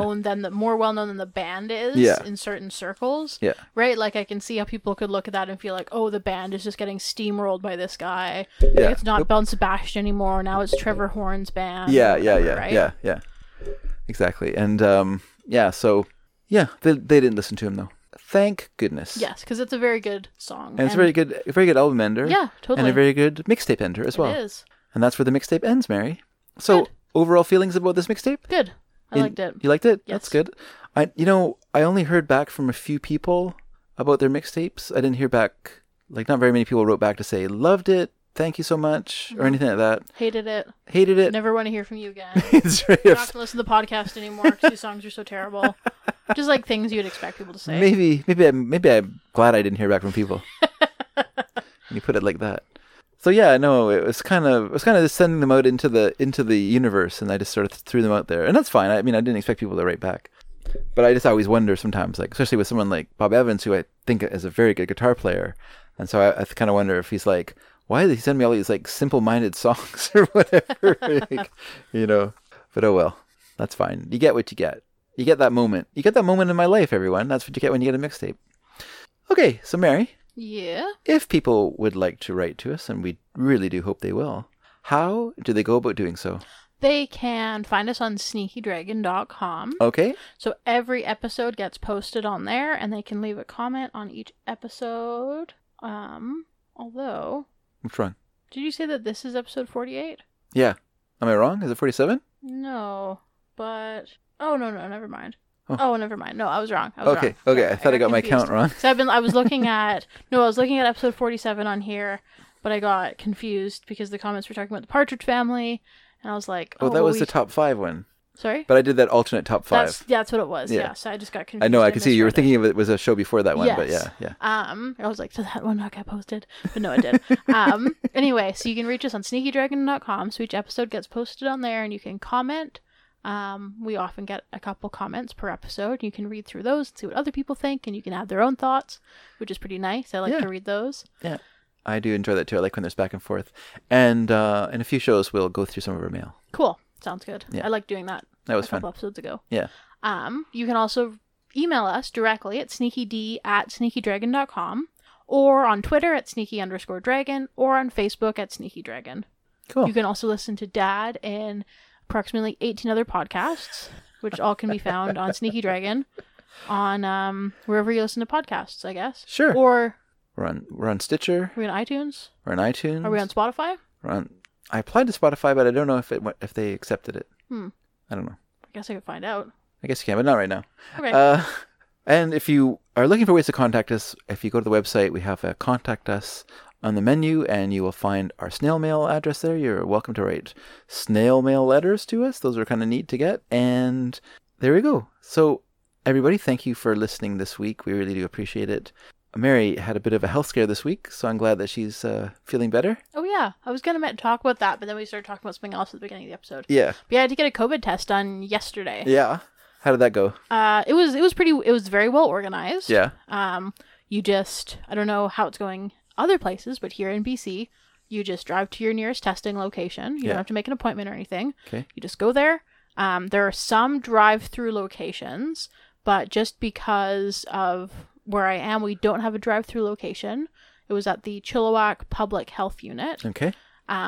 Because I was coming back from helping my in-laws move this weekend, and I started to feel kind of sick, and so I decided to stay in Chilliwack rather than come back to Aldergrove to potentially expose Dad and Mom and Eve. Yeah. So I stayed in Chilliwack, and I had to go to the Chilliwack Public Health Unit, and I just drove there and went and lined up, and a nurse came by when I was in the lineup and was asking everyone their name, their phone number, their symptoms, and then the wait was kind of long, but I think it was probably about an hour overall. Yeah. But it was really busy. Hope you brought a book. I did bring a book. It was really busy because it was a Monday morning. Okay. So I'm pretty sure that location is closed for testing on Sundays. I see. So Mondays are particularly busy. And I went Monday. So you go in, and then you have to go in and give all your information again after waiting in line outside. Yeah. And then you have to go sit in a chair, continue waiting, which is included in my hour of waiting. But also because I'm a healthcare worker, technically, because I work in assisted living, they had more questions for me. Okay. Like, have you been part of any outbreaks? Which I've not been. Stuff like that. Yeah. And then they stuck a big old swab in my nose and touched the back of my brain with it. And it was... Kind of startled you? It wasn't very fun. Yeah. But it was fine. It didn't, hurt. Yeah. It kind of pinched. Yeah.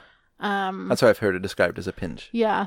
Someone at work got it done, and she said that the doctor or the nurse who did it to her was very experienced. And she said that for her, it felt like when you're swimming and your nose is underwater. So that's what it felt like, but only for the one nostril. I did not feel that. I felt like someone was sticking a Q-tip into the back of my head. Which I think is a bit more accurate. Yes. But I heard from someone else who said that her friend got it done, or one of her coworkers got it done, and was sneezing up blood clots. Wow. And that did not happen to me. Mm-hmm. I went back to my car, and my eyes were watering a lot, and I had to blow my nose. And I could still feel it for the next hour, but it was fine. Yeah. But then and then I had an anxious 30-ish hours. Sure. And you got the news? I called this morning, and they were super busy in the morning, I guess, because everyone's trying to get their results. Oh, okay.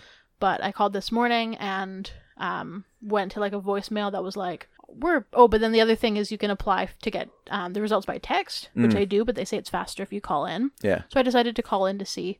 And so I called this number, and they were it rang and rang, and then it went to a voicemail that was if you are reaching this, we are busy with other customers or clients or whatever, patients. If you have applied for the text thing, we will give you a call back. Yeah. Don't keep calling to get your results. And I was okay. But then I was supposed to have an optometrist appointment this afternoon to buy my glasses, which I was supposed to have yesterday. Yeah. But I rescheduled it to this afternoon, but hoping I would have my results. Yeah. Which I did not. So I called at 1:00, and I talked to someone, and he said that I'd gotten my test done probably at about 10 a.m. Monday. Yeah. He said that the lab had gotten my test at 2 p.m. Monday. Okay. And he said it would take about 24-hour turnaround from there. I see. And so I called at 1, so I called a little bit early. And he said, but they close at 4:30. That's when they stop sending out results. He said that they send out mass texts, I guess, every however 15 minutes or whatever. Okay. So he said that if I don't hear back from anything today, that I should call back to right at 8:30 tomorrow morning. And then 4:30 came and went, and I was I guess I'll hear tomorrow morning. But then at a little after 5, I got a phone call from someone from Langley, which I guess is where they sent the samples. Yeah. Or the test thing, yeah. The swab. And I was kind of anxious because they say that they'll text you if it's a negative and they'll call you if it's positive. Oh. And so when I got the phone call, I was oh. But then I answered, and it was a doctor, and she said that it was negative. Oh, that's so that was good. Yeah. But it was, yes. Yeah. So I'm feeling more calm about that. And people keep being like, oh, how do you feel? And I'm like, well, I feel fine. Like, I feel like I have a cold, right? Like, I have a sore throat. I have been coughing a little bit. Yeah. I've been sneezing. I have a stuffy nose. Like, I had a bit of a headache. Yeah. To be fair, you were staying up where there was a giant forest fire. That's the other thing, is where I was staying, there was a big forest fire. So Yeah. I was like, it's possible that I'm just reacting to that too. Yeah, your throat might be a bit sore from breathing in the particulates totally. and stuff. I mean, it didn't seem very smoky there when I was up there, but like there was a massive forest fire and a bunch of people had to get evacuated and stuff. So, but yeah, and people keep saying like, oh, how do you feel? And I'm like, well, I feel fine. But like a lot of people who have it feel fine. But I work with seniors. So even if I feel fine but have COVID symptoms, I don't want to go into work. Yeah. Right? Because I don't want to potentially expose people, like residents, right? Yeah. Because I feel fine with it, but if they got it, they wouldn't feel fine. Yeah. Right? And Yeah. even though we hand sanitize all the time, I always wear a mask when I'm around residents. You know, You never know. they often don't wear masks usually. And Yeah. you never know. Things can happen. Right? I don't want to be the person who brings that in there. Yeah, no. We haven't had any cases still. Yeah. I want to keep it that way. Fingers crossed. Yep. All right, Mare. Yeah. Well, thank you for joining me. Yeah. I'm And glad we- I was able to come. We had to reschedule this Yes, we did. because of this, and I'm glad we were able to do it today. Yeah, I'm really glad. I was thinking, I was like, oh man, I haven't heard from them by 4:30. Like, I don't know what we're gonna do with the podcast. Well, but we could have done it remotely like we did true. before. Although I didn't have my computer with me. Oh, you didn't have your computer? No, It's here. Yeah. Shoot. Yeah. What a mess. Yeah. Well, it all worked out. It all worked out. It was meant to happen, everyone. Yes. That is the lucky sign over Stu Studio. Yep. A little rainbow. All right. Well, take care, everyone. We'll see you in a bye week. Yes. Well, and a fortnight. I don't think that's a thing. It is. I don't think bye week's a thing. It is. It's not. It's not. But okay. Bye, everyone. What do you mean it's not? Listen, Mary. Yes. If something comes out every 2 months, Mm-hmm. what's it called? Bi-monthly. Mm-hmm. If something comes out every 2 weeks, it's called bi-weekly. Fortnightly. No. Yes. I think you're mixed up. Something comes out twice a week. It's called bi-weekly. That doesn't make any sense at all. That's very confusing. Something comes out twice a month. Would it also be called? No, it's going to be. Yeah, see, it doesn't make sense, does it? Well, You're confusing things, Mary. I think the English language is confusing things. And what a good bookend for the episode. Thank you, linguistics, for giving us a weird language that is a patchwork quilt. It's a mosaic. All right. Bye. Bye.